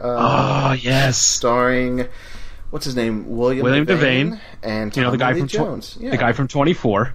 Yeah. Which is really weird because Carlo is currently marathoning all the seasons of 24 because he's never seen them. Oh, yeah. Oh, he's okay, how far is he in? He's on. Let me see. It's on my coffee table right now. He's on season 4 right now. Okay. Still good. Once he gets to season 5, that's the best season, and then okay, because my mom is obsessed, and her favorite is season 2. Season 2 is great. I'll say 1, 2. That's the one with the virus. 1 through 5 are good, right? I think 5 is the best. Okay. And then 6 takes a huge dive. Okay. I mean, you're not concerned about spoilers, are you, Matt? I am, because I watched the episodes with him. I will say, I'm not gonna. It's not a spoiler, but I love the woman that's in season 4. I don't know her name, but she was in X-Men 3. She was the scientist, and she has that really awesome sultry voice. Oh, jeez. She's the terrorist mom in season 4. No idea. It's been a while since I've seen these. Oh, she's got the most sultry voice ever. They bring in season 6 some characters I did not like. Okay. We can probably discuss it once you get there, but I want to know what you and Carlo think of season 6, because that's, I think, the worst one. I mean, I'm looking forward to this because I'm a huge fan of Kiefer, so I mean... Oh, Kiefer's great throughout. I mean, I would hope so. I mean, recently he ordered off Amazon, he ordered the movie, which I've seen parts of and I really liked. The 24 movie? The Redemption? Yeah. That's good. Yeah. And then I've seen one episode of the revival they did, and I thought it was really good. That's one. That's not the new revival, but the previous. No, one, right? It's not 24 Legacy. It's Live Another Day or whatever. Yeah, the one where they turned Chloe into the girl with the dragon tattoo. I tried watching that, the first revival with Kiefer and everybody coming back. I don't know. I couldn't finish it. Because maybe it felt like it already went its course. Yeah. So I was content. It ran for 9 seasons, right? Or 8 seasons? I'm looking it up right now. Okay. And I'm sorry, folks, if you're here for movie talk. No, it's totally fine. But yeah, I'm very excited to finally get into 24. I mean, my only exposure to it was before this was a few episodes from the first season, parts of the movie, and the video game. I love the video game. Oh my god, the video game's fucking awesome. That's whenever someone says that all games based off of media properties like movies or TV are bad, I point out the 24 game and the Ghostbusters game. I'm like, actually, they can be really good. And the game ties into the series pretty well. It takes place between seasons 2 and 3, I think. I mean, I was really into this show, and I pretty much saw it all the way through the end, to the initial end, season 8. Oh, yeah, I mean, I was always connected to it tangentially because my mother is obsessed with it so much that she has Jack Bauer's ringtone.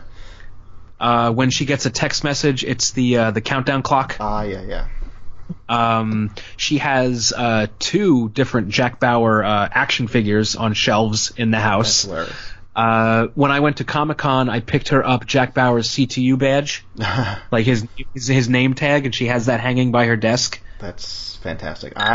She's all about the Bauer power. I need these things in my life as well.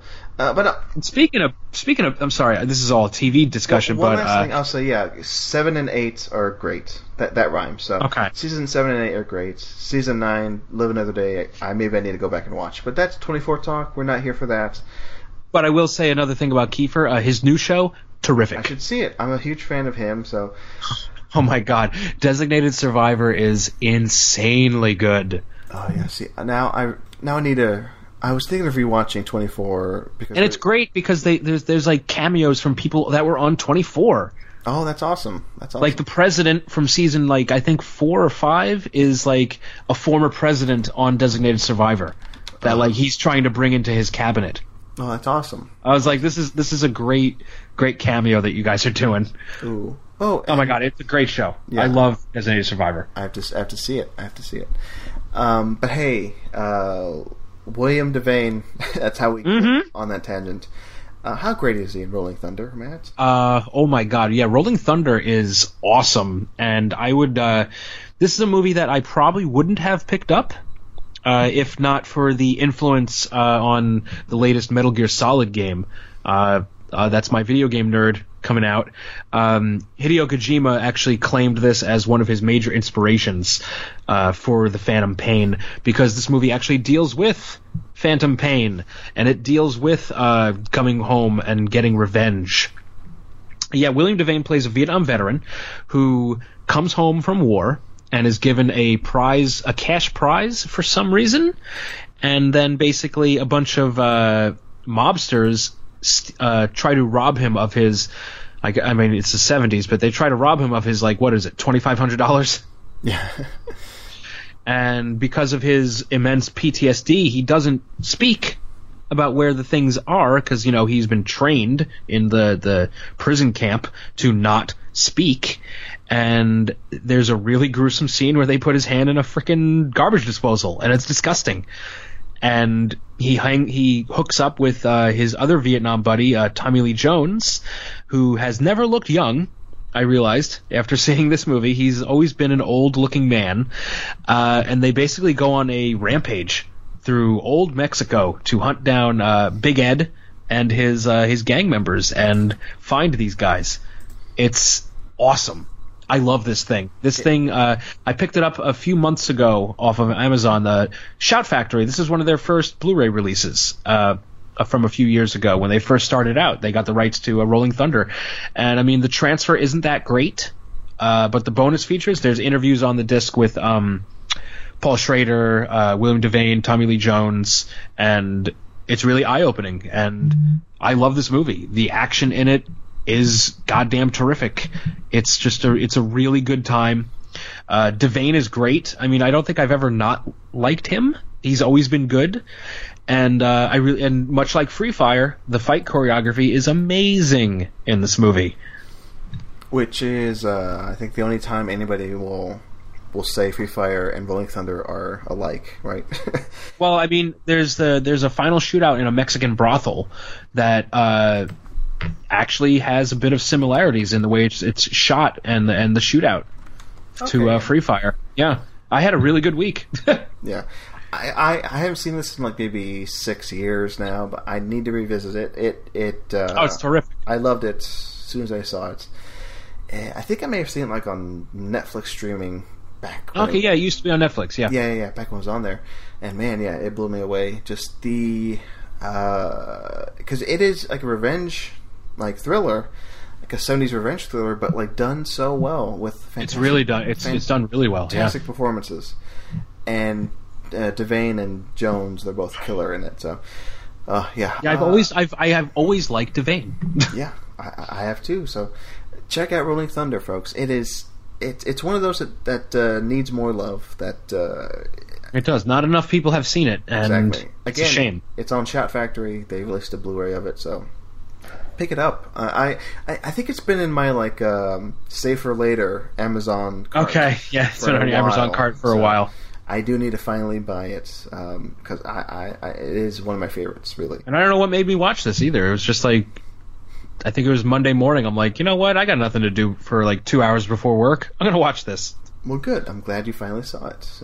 Yeah, it was fun. There you go. But hey, you followed that up with another Tommy Lee Jones movie, right? I did. I watched one of the first made-for-HBO movies, The Park Is Mine, from 1985, where a Vietnam veteran, yet again, played by Tommy Lee Jones, takes control of Central Park, basically to get his voice heard and be like, you people treat veterans like shit, and I need to get my voice out there.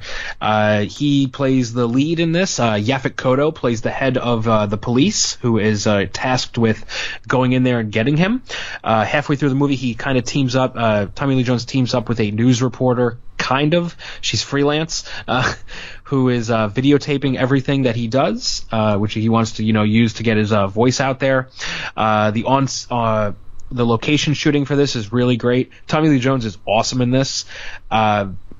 This is one of those movies that I never would have known about had I not, spoken up on Twitter, like watching Rolling Thunder, and they're like, you should follow that up with The Park Is Mine.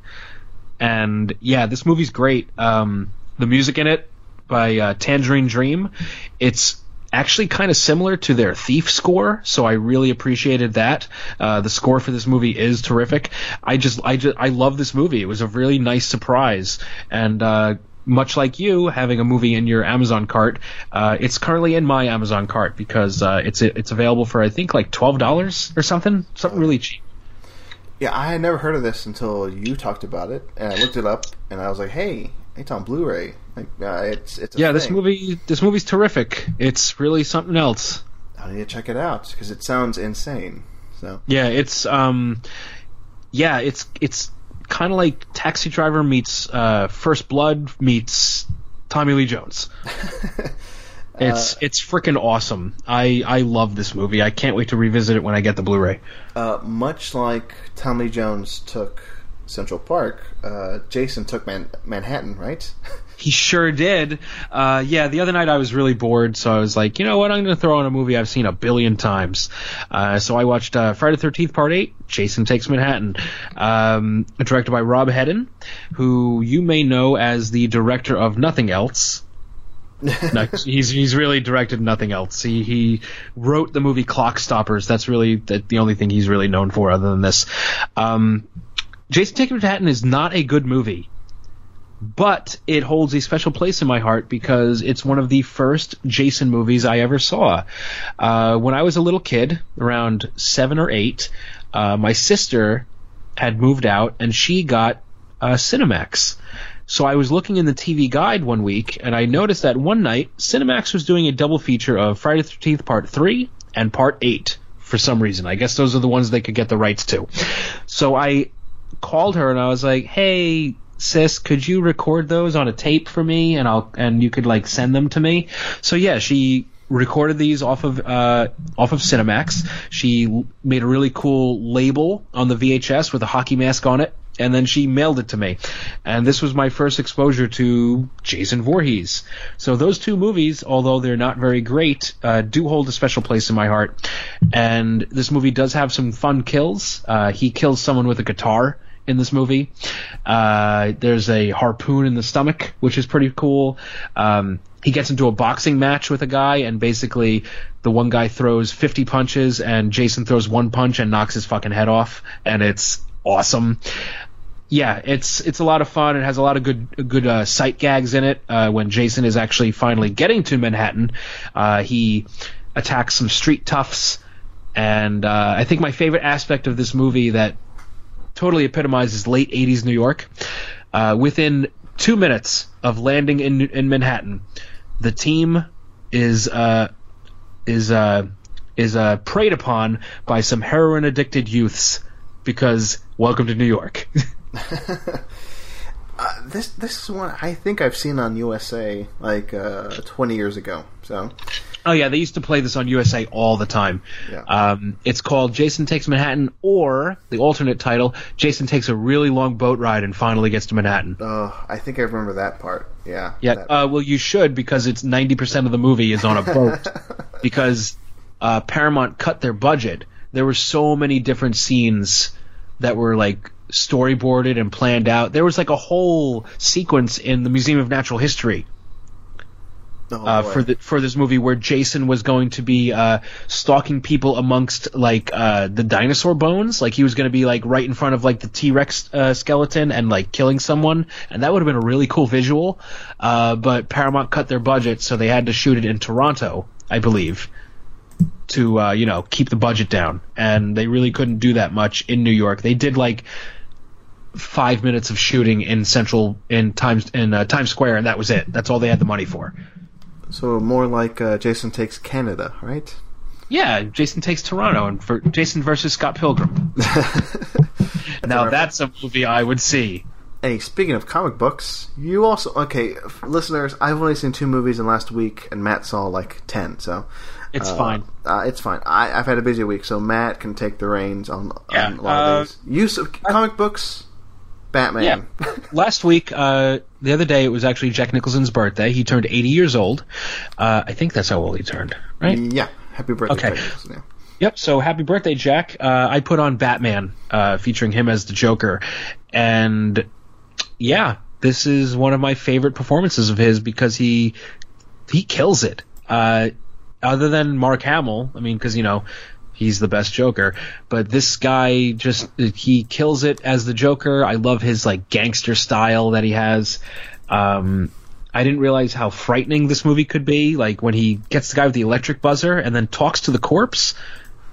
Only Jack Nicholson would like have that, where he like, I'm going to talk to a corpse for a few minutes. Like, that's just weird. Yeah, I love Batman. It's a classic from my youth that holds the hell up, and it's terrific. Every time I see it, I have a lot of fun with it. I can't not have fun with it.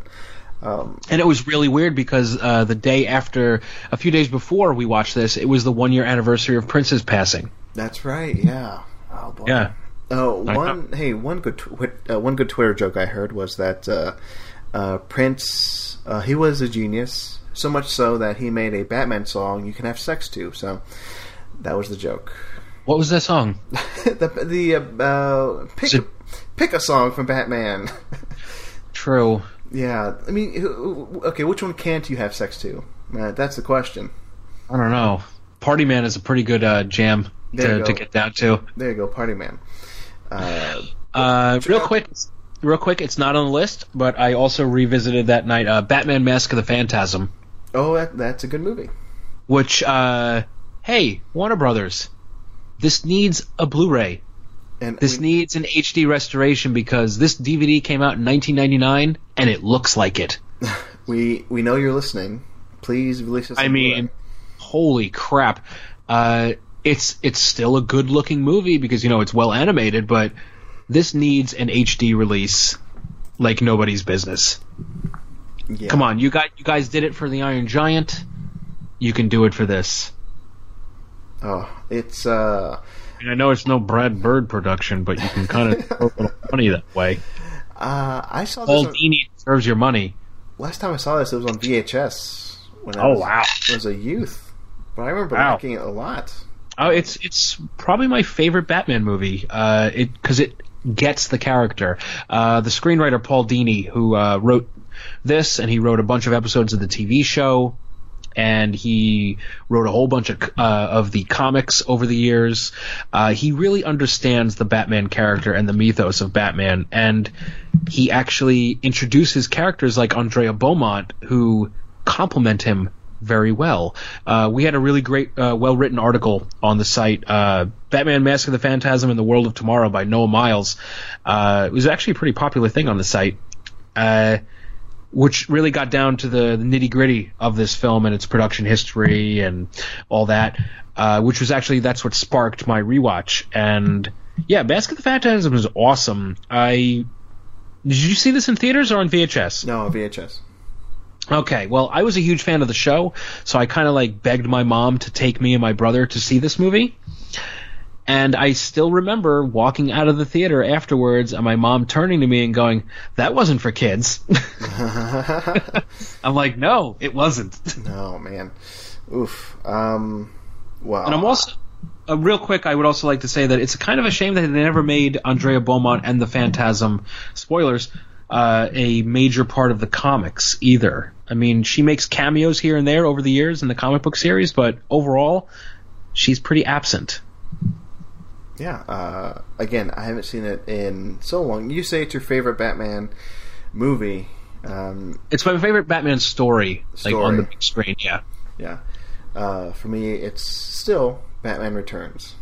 Yeah. Yeah. For sure. Yeah. Hey, speaking of things we loved as kids, Jurassic Park. That hold up. That hold up. Jurassic Park. My coworker a few weeks ago had told me I've never seen Jurassic Park. Oh yeah. To which my brain started melting and it leaked out of my ear. So I said, you know what? One of these days you're going to have to come over and we're just going to watch Jurassic Park because you deserve this. So she came over the other night and we watched Jurassic Park, and spoilers, she loved it. She had so much fun. There's actually, I picked up on a lot of humor this time. She fell in love with Jeff Goldblum, which was fun. There's one thing that a raptor does in the movie that we both cracked up at. It's during the final sequence where the raptor like sticks his head underneath the tablecloth or whatever. Yeah. And he like looks around like a chicken. Yeah. And we both just started cracking up. Yeah, we had a blast with this thing. It's Jurassic Park. What more can be said? This movie's a classic. If you don't know Jurassic Park, You don't know shit. You don't know shit, yeah. Name that movie, folks. Send it into Twitter. Hey, transition from Jurassic Park to something as massive. Another form of art. Hamlet. Yes. If you don't know Hamlet, you don't know shit. You really don't. Yeah, so earlier this week was Shakespeare's birthday. So we over at Talk Film Society decided to highlight our favorite Shakespeare adaptations. And I went with one of my favorite films of all time, 1996's Hamlet by Kenneth Branagh. Yes, let's get this out of the way. At the time, Kenneth Branagh was far too old to be playing Hamlet. But you know what? Who the fuck cares? He kills it. He is so good in the role. It doesn't matter how old he was at the time. Kenneth Branagh, to me, is Shakespeare. I know to older generations you would think of, Laurence Olivier or whomever. But for me, in my time, it's Kenneth Branagh. I was first exposed to this in high school when my English teacher decided to block out 2 weeks of class and just show us the double VHS. And it was a lot of fun. And I mean, revisiting this, I'll say I cheated. I didn't watch it all in one sitting. Oh, how dare you! Because it is 4 hours long. And I started it at like 12:30 at night. So I made it to the intermission, which is about 2.5 hours in, and then I watched the rest the next morning. But the cast in this, amazing.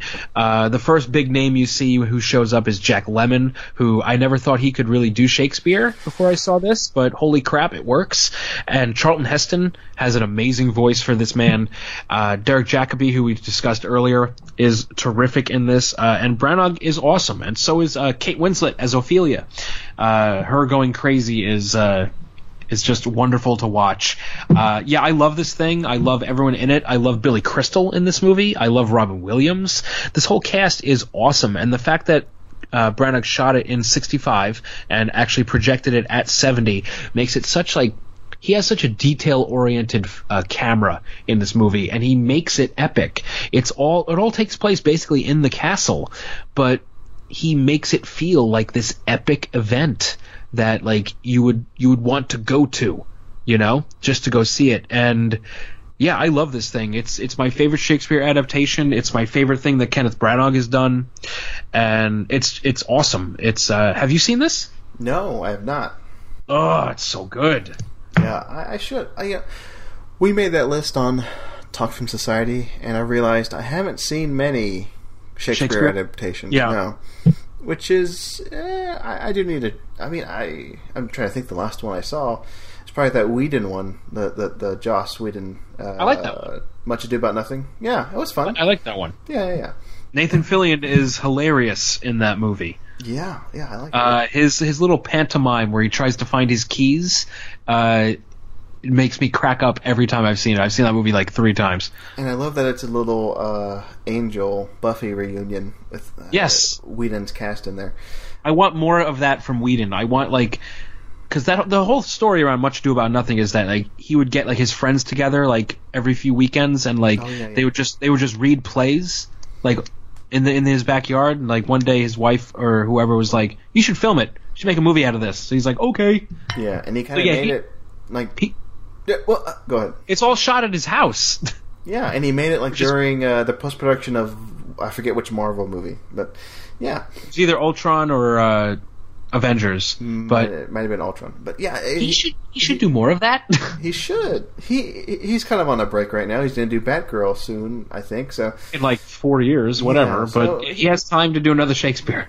Yeah, and it was in black and white, and it's a nice modern take on that material. So, but yeah, again, I dig it a lot. I haven't seen too many Shakespeares. I saw Romeo and Juliet's. Which one? I did see the Luhrmann one, and I also saw the one from the 60s, I think. I forget. Oh, with Solitaire. I think so, yeah. Dr. Quinn, Medicine Woman. They showed that in school. Okay. I remember that. Yeah, we had the cool teacher who was like, here's Kenneth Branagh's Hamlet, here's Baz Luhrmann's Romeo and Juliet. Yeah, I may have seen Romeo and Juliet in school as well. I think I saw both versions in school. But no, I never got around to that 4-hour Hamlet or any Orson Welles ones. I have not. I will say that, Chimes of Midnight, watch that. Yeah, I'll see it. But I will say that the 4-hour runtime is daunting. When you first see it, you're like, oh my god, it's like 4 hours and 2 minutes long. Why? But then you watch it and it flies by. Okay, good. So it's not a slow-paced film, especially for 4 hours. Branagh kind of knew that I need to make this thing move at a clip if I got to keep people's interest over 4 hours. Yeah, the guy knows what he's doing. Yeah, I'll seek it out. I will. Don't worry. Yay. Speaking of seeking it out, I have to seek this next one out. Mifune? Mifune, The Last Samurai. Yes, Toshiro Mifune. He was a longtime collaborator with Akira Kurosawa, and this movie is a documentary that came out last year. It's about his whole life, from being a small child to a trainer of kamikaze pilots, to being a reluctant actor who basically he wanted to be a camera assistant. He didn't want to be in front of the camera, but then someone put his name in for a movie. He got the gig, and then he met Akira Kurosawa, and history was made. I went in not knowing anything about this guy other than his awesome stage presence in the few Kurosawa that I've seen, but I had a blast with this. This was really cool, and it's really cool to see like his contemporaries extol his greatness. I mean, you even have Haru Nakajima, who was the original Godzilla from 1954, which was funny because he did that movie that year, but then he also did Seven Samurai. He was one of the people that Mifune killed in Seven Samurai. In that movie, it was kind of cool to see him talk about Mifune. And yeah, I learned that he was in 1941 by Spielberg, so now I want to see that. Yeah. This movie was really cool. I had wanted to see it last year when it came out, but it never played up by me because my theaters don't get documentaries. But hey, it just came to Netflix last week, so definitely check it out, folks, if you get a chance. It's a brisk, 80 minutes, and it's awesome. It's really good. I enjoyed it. Yeah, I saw you talking about it when you were watching it, and I didn't know it was on Netflix, and now I know it's on Netflix. So it's on there now. It's pretty cool. And I looked it up. It is 80 minutes long, so yeah, it's pretty cool. I'll fit it in my schedule here soon. Speaking of fitting into schedules, as I mentioned 2 hours ago, I saw Free Fire and another movie back to back. Ooh! At the Draft House. Godzilla 2. Colossal. Anne Hathaway. Okay. Yeah, we're rounding things out. We're rounding things out where we started with Anne Hathaway. Yeah, she drinks 80 beers in this movie, right? Oh yes, she drinks a lot. That's the plot of the movie. And I know, Matt, I'm not going to spoil it for you. You know what? My theater is not going to get this. This is a movie that I will have to catch on Netflix or on Blu-ray. We don't get these movies around here. Possibly on Hulu. Do you have Hulu? Yes. Yeah, so see it on Hulu because it's on there? No. As was reported earlier this week, Neon, the production company releasing... What is that? Okay, we had this semi-argument online earlier this week. Let me explain to you what Neon is. Earlier today. What is it today? Yeah. This has been the longest day. You gave me a shrug because I didn't know what the hell this was. Explain. I've talked about it on our TFS Slack before, so I was hoping you caught wind of what this is already. Oh. Neon is a collaboration between Draft House Films and a few other production companies.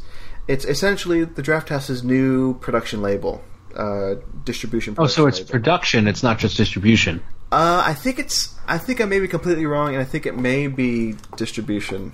Okay. I don't know if they... I don't know. Well, they're a label, okay? Distribution, yes. Forget everything I just said, because it's late. Okay. It's a distribution label founded by Tim League of the Draft House, along with Tom Quinn. They basically combined their collective powers together for this new distribution label. And yes, Colossal is a film which... I think it's the first Neon distributed film. And it's playing at every Draft House right now because Neon is part of Draft House. Of course it is. Yeah, and that's maybe why you're not going to get to see it, Matt. Unless you drive to Yonkers, then you'll get to see it. No, it's too far. I recommend it because it's my favorite movie of the year right now. Really? I loved it. So yeah, I'm not going to spoil it.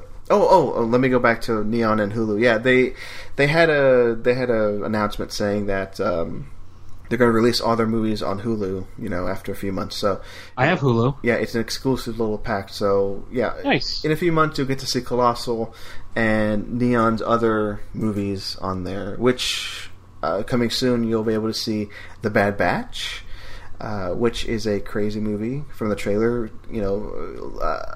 I'm not going to spoil that for you. I have not seen the trailer. You're going to be surprised by how bizarre it looks. I have not even heard of that film. Look out for Bad Batch. Look out for Ingrid Goes West. I've heard that's good. Look out for Risk. Based on the board game? No. It's a documentary by the same documentarian that brought you Citizen 4. About the board game? No. So those are coming up soon. This year, actually. Huh. But yes, Colossal is the first Neon film. What is it about? Anne Hathaway plays a drunk who... She plays a drunk. She's a drunk. That's how it starts. She goes to her boyfriend's apartment. She's crashing there because she's out of a job. And it's like... As most drunks are. It's like 8 a.m. She's like, hey, honey, I'm here. I didn't make it home. Like, I was passed out, whatever.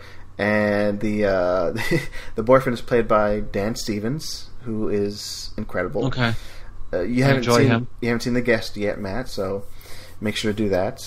But I know him. Yeah, but see The Guest and you'll love him even more. Will I? Matt... Remember this conversation when you see The Guest and come back to me. Okay. So Dan Stevens basically he says, I'm tired of your crap, so he kicks her out. and she moves back to her hometown, where she meets up with I think they were friends in like elementary school. Jason Sudeikis, his character, and he. Jason Sudeikis is in this? Yes, Jason Sudeikis is in this. Oh damn! Okay, I'm probably gonna really like this. He plays an old friend of Anne Hathaway, and he's running a bar, and he offers her a job at the bar. And why would you offer an alcoholic a job at a bar? Because you're bad at your business. And you're not a good business person. That's why. Let me ask you this, Matt. Just so yes, because you are a good litmus test. Because I don't want to spoil this for our listeners for sure. How much do you know of Colossal? I've seen a poster for it. I know that she somehow controls a kaiju. Okay, so that's it. And that is all I know. And I know there was like Pabst Blue Ribbon in it. Yeah, so yes, I'll reveal that. They drink plenty of Pabst Blue Ribbon. I think that's the only beer they drink in the movie. That's a spoiler. Is it? Not really. And I think it's just a Blue Velvet reference. I think the director really liked Blue Velvet. She does control a kaiju. Sure. And I'll leave it at that. And the kaiju's a little goofy looking. He's actually a pretty, or maybe a she. Yeah, whatever the kaiju is, I think it looks adorable. They're actually selling a tiny miniature of the kaiju on Mondo. Again, which is probably crazy expensive. I'm gonna look it up. I'll see how expensive it is. But no, it's a great. Find out because I will buy this thing sight unseen. It's a great little character. He or she, whatever this kaiju is adorable. It's a she. It's a she. Let's call it a she. Anyway, no, okay. I'll leave it at that. And then there are twists and turns, and it's fun. It's a great little. It's a drama. It's a comedy. It's a kaiju movie. It's everything I want in a movie about like people in their 30s just trying to deal with their shit. So, it's my number one movie of the year. Sudeikis is amazing. Anne Hathaway, I've always loved her. I love her even more. I'm so glad because a lot of people I know are on the Hathaway hate train, and I am not here for that. I don't understand. I've never been on that train. Never. Good. I've always been on her side. Always. She's talented. She's wonderful. Oh, and also Tim Blake Nelson is in this for like a tiny role, and I was happy to see him because I haven't seen him in a while. Tim Blake Nelson. But no, it's $155, Matt. Nope. I'm like, if it was like a $20 action figure, yes. Well, I'm going to send you a link to it. It also comes with a Blu-ray of the movie, signed by the director Nacho Vigalondo. Nachos. So there you go. You get a Blu-ray with it. No. But you haven't seen Time Crimes, have you? No. What is that? Please see Time Crimes. It's a wonderful movie. Is it another Nacho movie? Yeah, it's another Nacho Vigalondo movie. That thing's fun. Yeah, see, it's a cute little monster, right? Yeah, but it's expensive. Again, it comes with a Blu-ray. Looks like a little bean pod. Time Crimes is a movie. I think we profiled it not too. Let me think about this now. We may have had it on TalkFilmSociety.com. Maybe not. Maybe we're thinking of something else. But no, it's a little indie where like this guy finds he finds himself. You just got the notification on Twitter. I know. But yeah, I love Colossal, and Nacho Vigalondo is quickly becoming one of my favorites. So I'm hoping this is it's a good enough success that he can do more movies like this. So I do want to see Open Windows. Yeah, Open Windows is cool. So again, Time Crimes though, it's still his best. It's so inventive with what he does with like I don't want to spoil it, but yeah, it's time. Yeah, it's a time travel. Oh, I literally does with time. I literally forgot. Time is in the title. It's late. Yes, it's time travel. But yeah, it's inventive. I'll say. So, yeah, it looks cool. That's Colossal. Again, I love it. Love it. So There you go. Matt. Hey, don't we have to do one more thing? Do we? Let's do the pyramid and get out of here. Okay. We're running past 2 hours. Okay. I'm ready to With go. no guest. Holy shit. With no guest. I don't know why we made this long. So It's fine. here. Are you ready? Because I'm okay. For people listening for the first time, I'm gonna quickly give them the breakdown. Welcome to the pyramid. Welcome to the pyramid. So the person who gives the clues, they're given 5 movies, and since it's just you and I, Matt, it's going to be because usually I give it to like you or the guest, and they have no idea what the movies are. But of course, I know what the movies are. I'm looking at them. I'm giving myself 5 movies, and I'm looking at the shelves right now to see if I can figure something out. Yeah, so I'm going to give to you first. I have 5 movies. You have 60 seconds to guess the movies. I'm only giving you clues that do not have proper names, actor names, character names. You can quote it. I can quote it. I can describe the plot, but that's Tell it. the situation, yes. Yes, tell the Jersey Shore. And I can do all that, and you have to get as many as you can in 60 seconds. So, okay. Okay. Are you ready to play the pyramid? Yes, I will start the timer whenever you say go. I can start the timer. So, I don't I'm giving. Okay, let's each start the timer and see what happens. Okay, here we go. In 3... I have 60 seconds, okay. Yeah, 60 seconds. Here we go. Okay. 3, 2, 1, go. Okay, so one. Oh, geez, I'm not good at this. Action star. He's in a lot of movies. Okay, pass. Okay. Jesus, you passed. He touches people and he sees their past, and there's a presidential candidate involved. The Dead Zone. Yes, got it. Oh boy. Okay. Pickaxe. My Bloody Valentine. Yes, good. Okay. 90s. This kid has magic powers. Based on a book. The Page Master. No. Pass. I'll come back to it. Okay. Animated movie. It's kind of like a good animated movies, but it's a bad animated movie. You are the worst at this. No, I can't say a proper name. There are dogs. There are cats. It came out recently, and I'm done. Okay. Zootopia. No. I was gonna say, start over because that was terrible. You were bad at this. I have to give you what I missed. Okay, look. What did I miss? Because you need to come up with a new list of movies and test me on it because that was wretched. Okay, hold on. What were those movies? Okay, do you want me to just add those movies to a new pile? Hold on. Yes. Okay. Oh, but what were those movies though? Well, then if I give you, okay, do you want me to give you? Do you want me to try again with the movies, or just wait? Do you want me to tell you? Do a whole new list that you're going to test me with, but tell me what those were. Okay, fine. So. The first one was... Action star? Yeah. How could I say this without giving it away? Tom Cruise, Cameron Diaz, Night and Day. That's what it was. He's a secret agent who picks up a girl and they go on an adventure. And there's a scene on an island. There's a scene on an island with a airplane, and they're on the poster. They're on a motorcycle. Okay, then the next one was here's me with proper names: Danny DeVito, Gilda Radner, 90s star Matilda. Yes. Okay, and the other one was not Pixar, not Zootopia. Madagascar. Came out last year. Ice Age. No, The Secret Life of Pets. Oh, I don't know what that is. Yeah.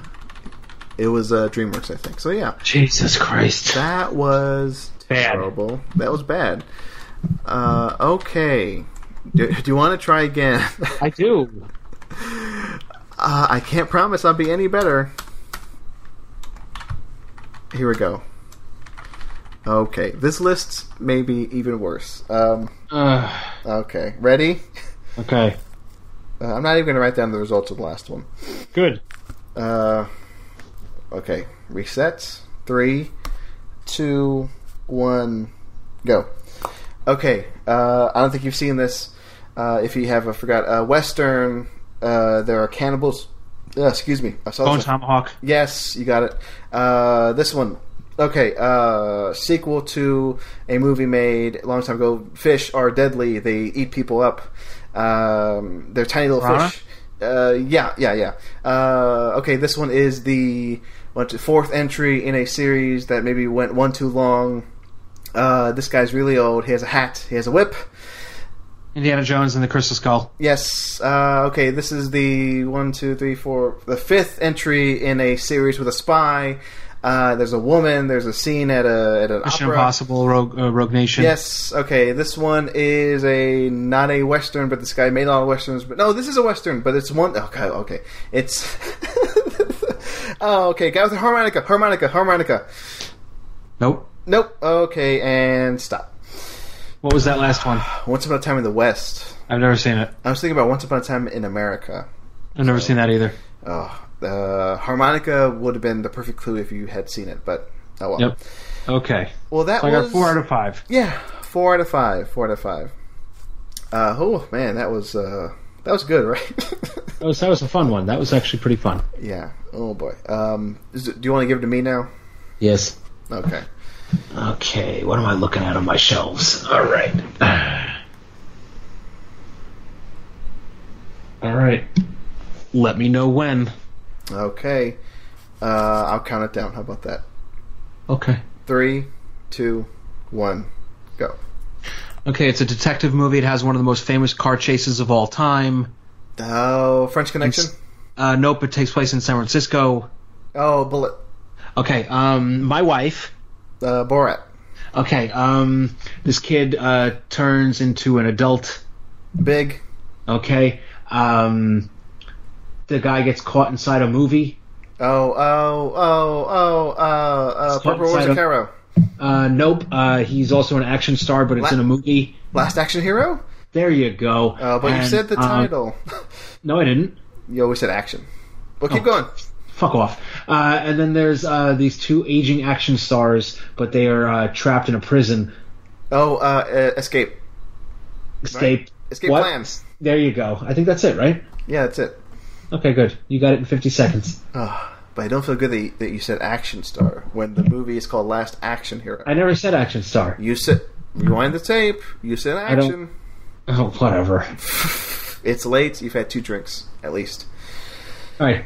Test me one more time. Oh, my God. I'm at the... Okay. I'm having too much fun. You got to test me one more time. One more time. But I'll say I'm at the bottom of my list. Okay. These are not good movies to pick. That's fine. To give.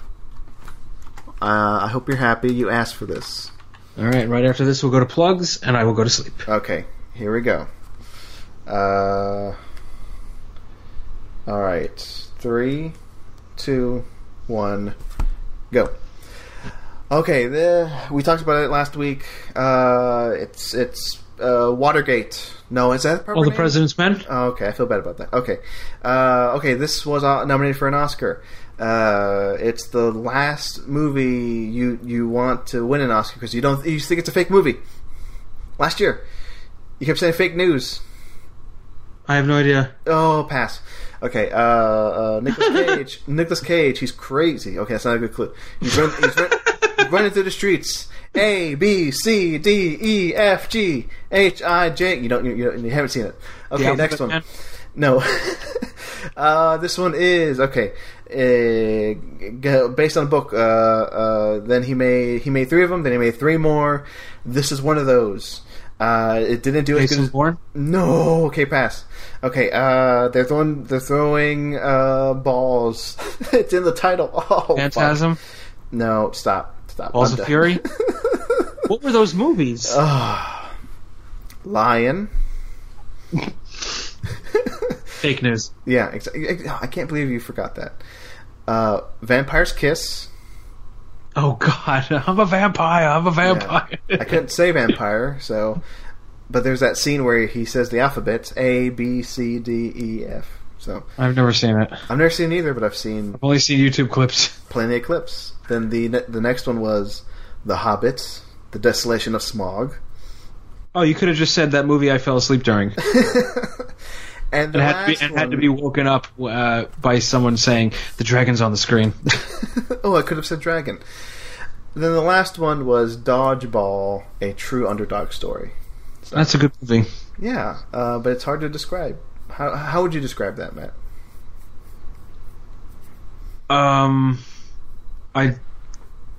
Guy in a wheelchair throws a wrench. Okay. And hits a guy in the balls. This is why you're better than this than I am. I am pretty good at it. You are. Speaking of good, another thing you're good at, plugs. Where can people listening find you online? As usual, you can find me on Twitter at @TheRealMattC. You can also find me on Letterboxd to make sure I'm not lying about what movies I've been seeing under the same name. I almost scratch that, reverse it. And you can also find me over at Talk Film Society, where, hey, we're doing a lot of good stuff, and it's a lot of fun. This is the longest episode of Go to our Instagram. Ever done. You're fired, Matt. Oh. Okay, as for me, yes, TalkFilmSociety.com. Hey, we're doing good stuff over there, like Matt said. What else? Podcasts. Soderbergh 2828. That's going strong. This podcast, hey, leave a review. I keep saying, yeah, come on, guys, do it. Please do it. I'm begging you. If you have listened to this whole thing, you like us well enough to write a review. It helps us out with iTunes and the rankings and all that. Gets us seen by more people. So yeah, do that. Help us out. Help us help you. Help us with reviews, and we'll help you by giving you more of this amazing content, which is longer than most movies, going on like 2 hours and 10 minutes. But yeah, there you go. Matt, thanks for being here. Yes. You are dead at this point. I'm tired. I'm reading the news right now. Who died? Apparently that hotline that the government put up to, report, illegal aliens. Oh, yeah. It has been flooded with reports of space aliens because people love fucking with Trump, and it's beautiful. And on that note, it's time for our signature catchphrase. Since it's Alien Day, give a call to 1-855-48-VOICE and tell them that a xenomorph has popped out of your chest. Thanks for listening, folks, and keep on watching. Oh, yeah, that one. It's a bit. Don't say there's nothing to do when you can do the boo. Do the boo. Do the boo. Do the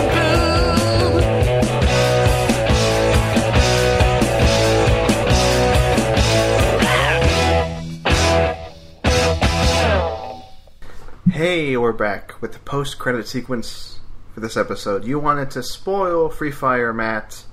Go ahead. Okay, the final shot of the movie where the cops show up and Brie Larson's like, oh, fuck.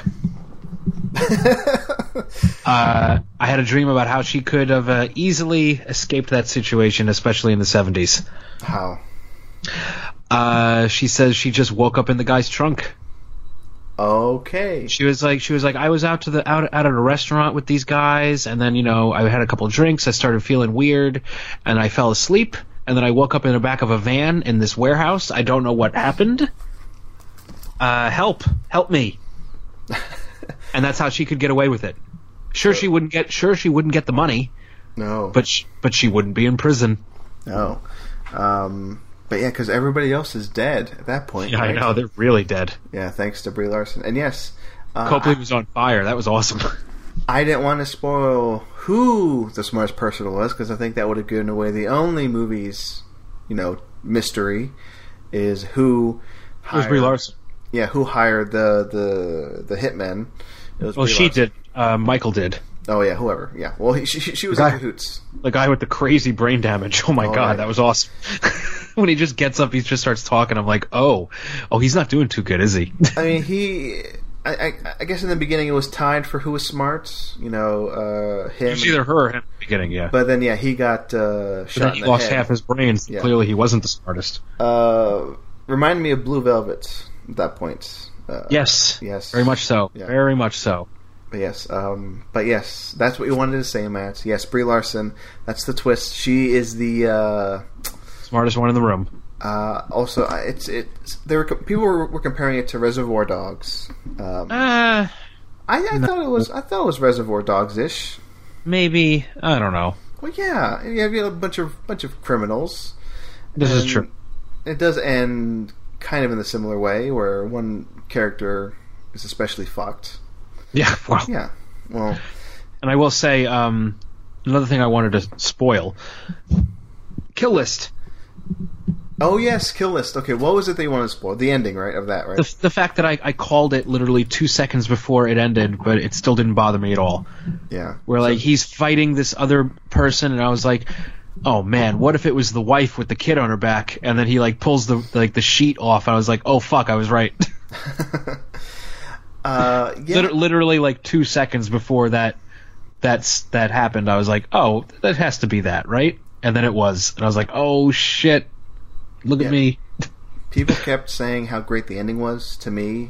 And I don't remember Pretty good ending. I don't remember if I called it, like, before, or I was just expecting more, I guess. How far ahead did you call it, though? Because I basically called it as it was happening. I was like, oh, what if... Yeah, I think I called it right before, because I knew something was going to happen. Oh, and shout out to Alex Miller, who said you should watch it with subtitles because those accents are rough. They're pretty rough. That's what I did. Yeah. I watched it with subtitles, and it helped a lot. But I'll be rewatching it for sure, Kill List. And it was weird because I watched it for a few minutes without subtitles. I was like, I get this. And then someone started speaking, and I was like, oh, what the fuck? What are they even saying? And then I turn on the subtitles and it says in parentheses, speaking Swedish. I was like, oh, no wonder I couldn't understand what the hell they're saying. So is there anything else you want to spoil, Matt? No. No. And Ben Wheatley's shit, as the kids say. And I'm gonna come around to Ben Wheatley and we'll see how my rewatches of Kill List and High Rise goes. But yeah, I love Free Fire. And I'll say we got a late vote in for the pickle poll. It doesn't matter. Sarah Buck, writer for the site, she goes, did I miss the vote? I vote yes, pickles. So I think that tipped the scales. Pickles okay, sure. Definitely won. Thank you, folks. Good night, Matt. Say goodbye to the listeners. Goodbye to the listeners. And I'll say goodbye to the listeners.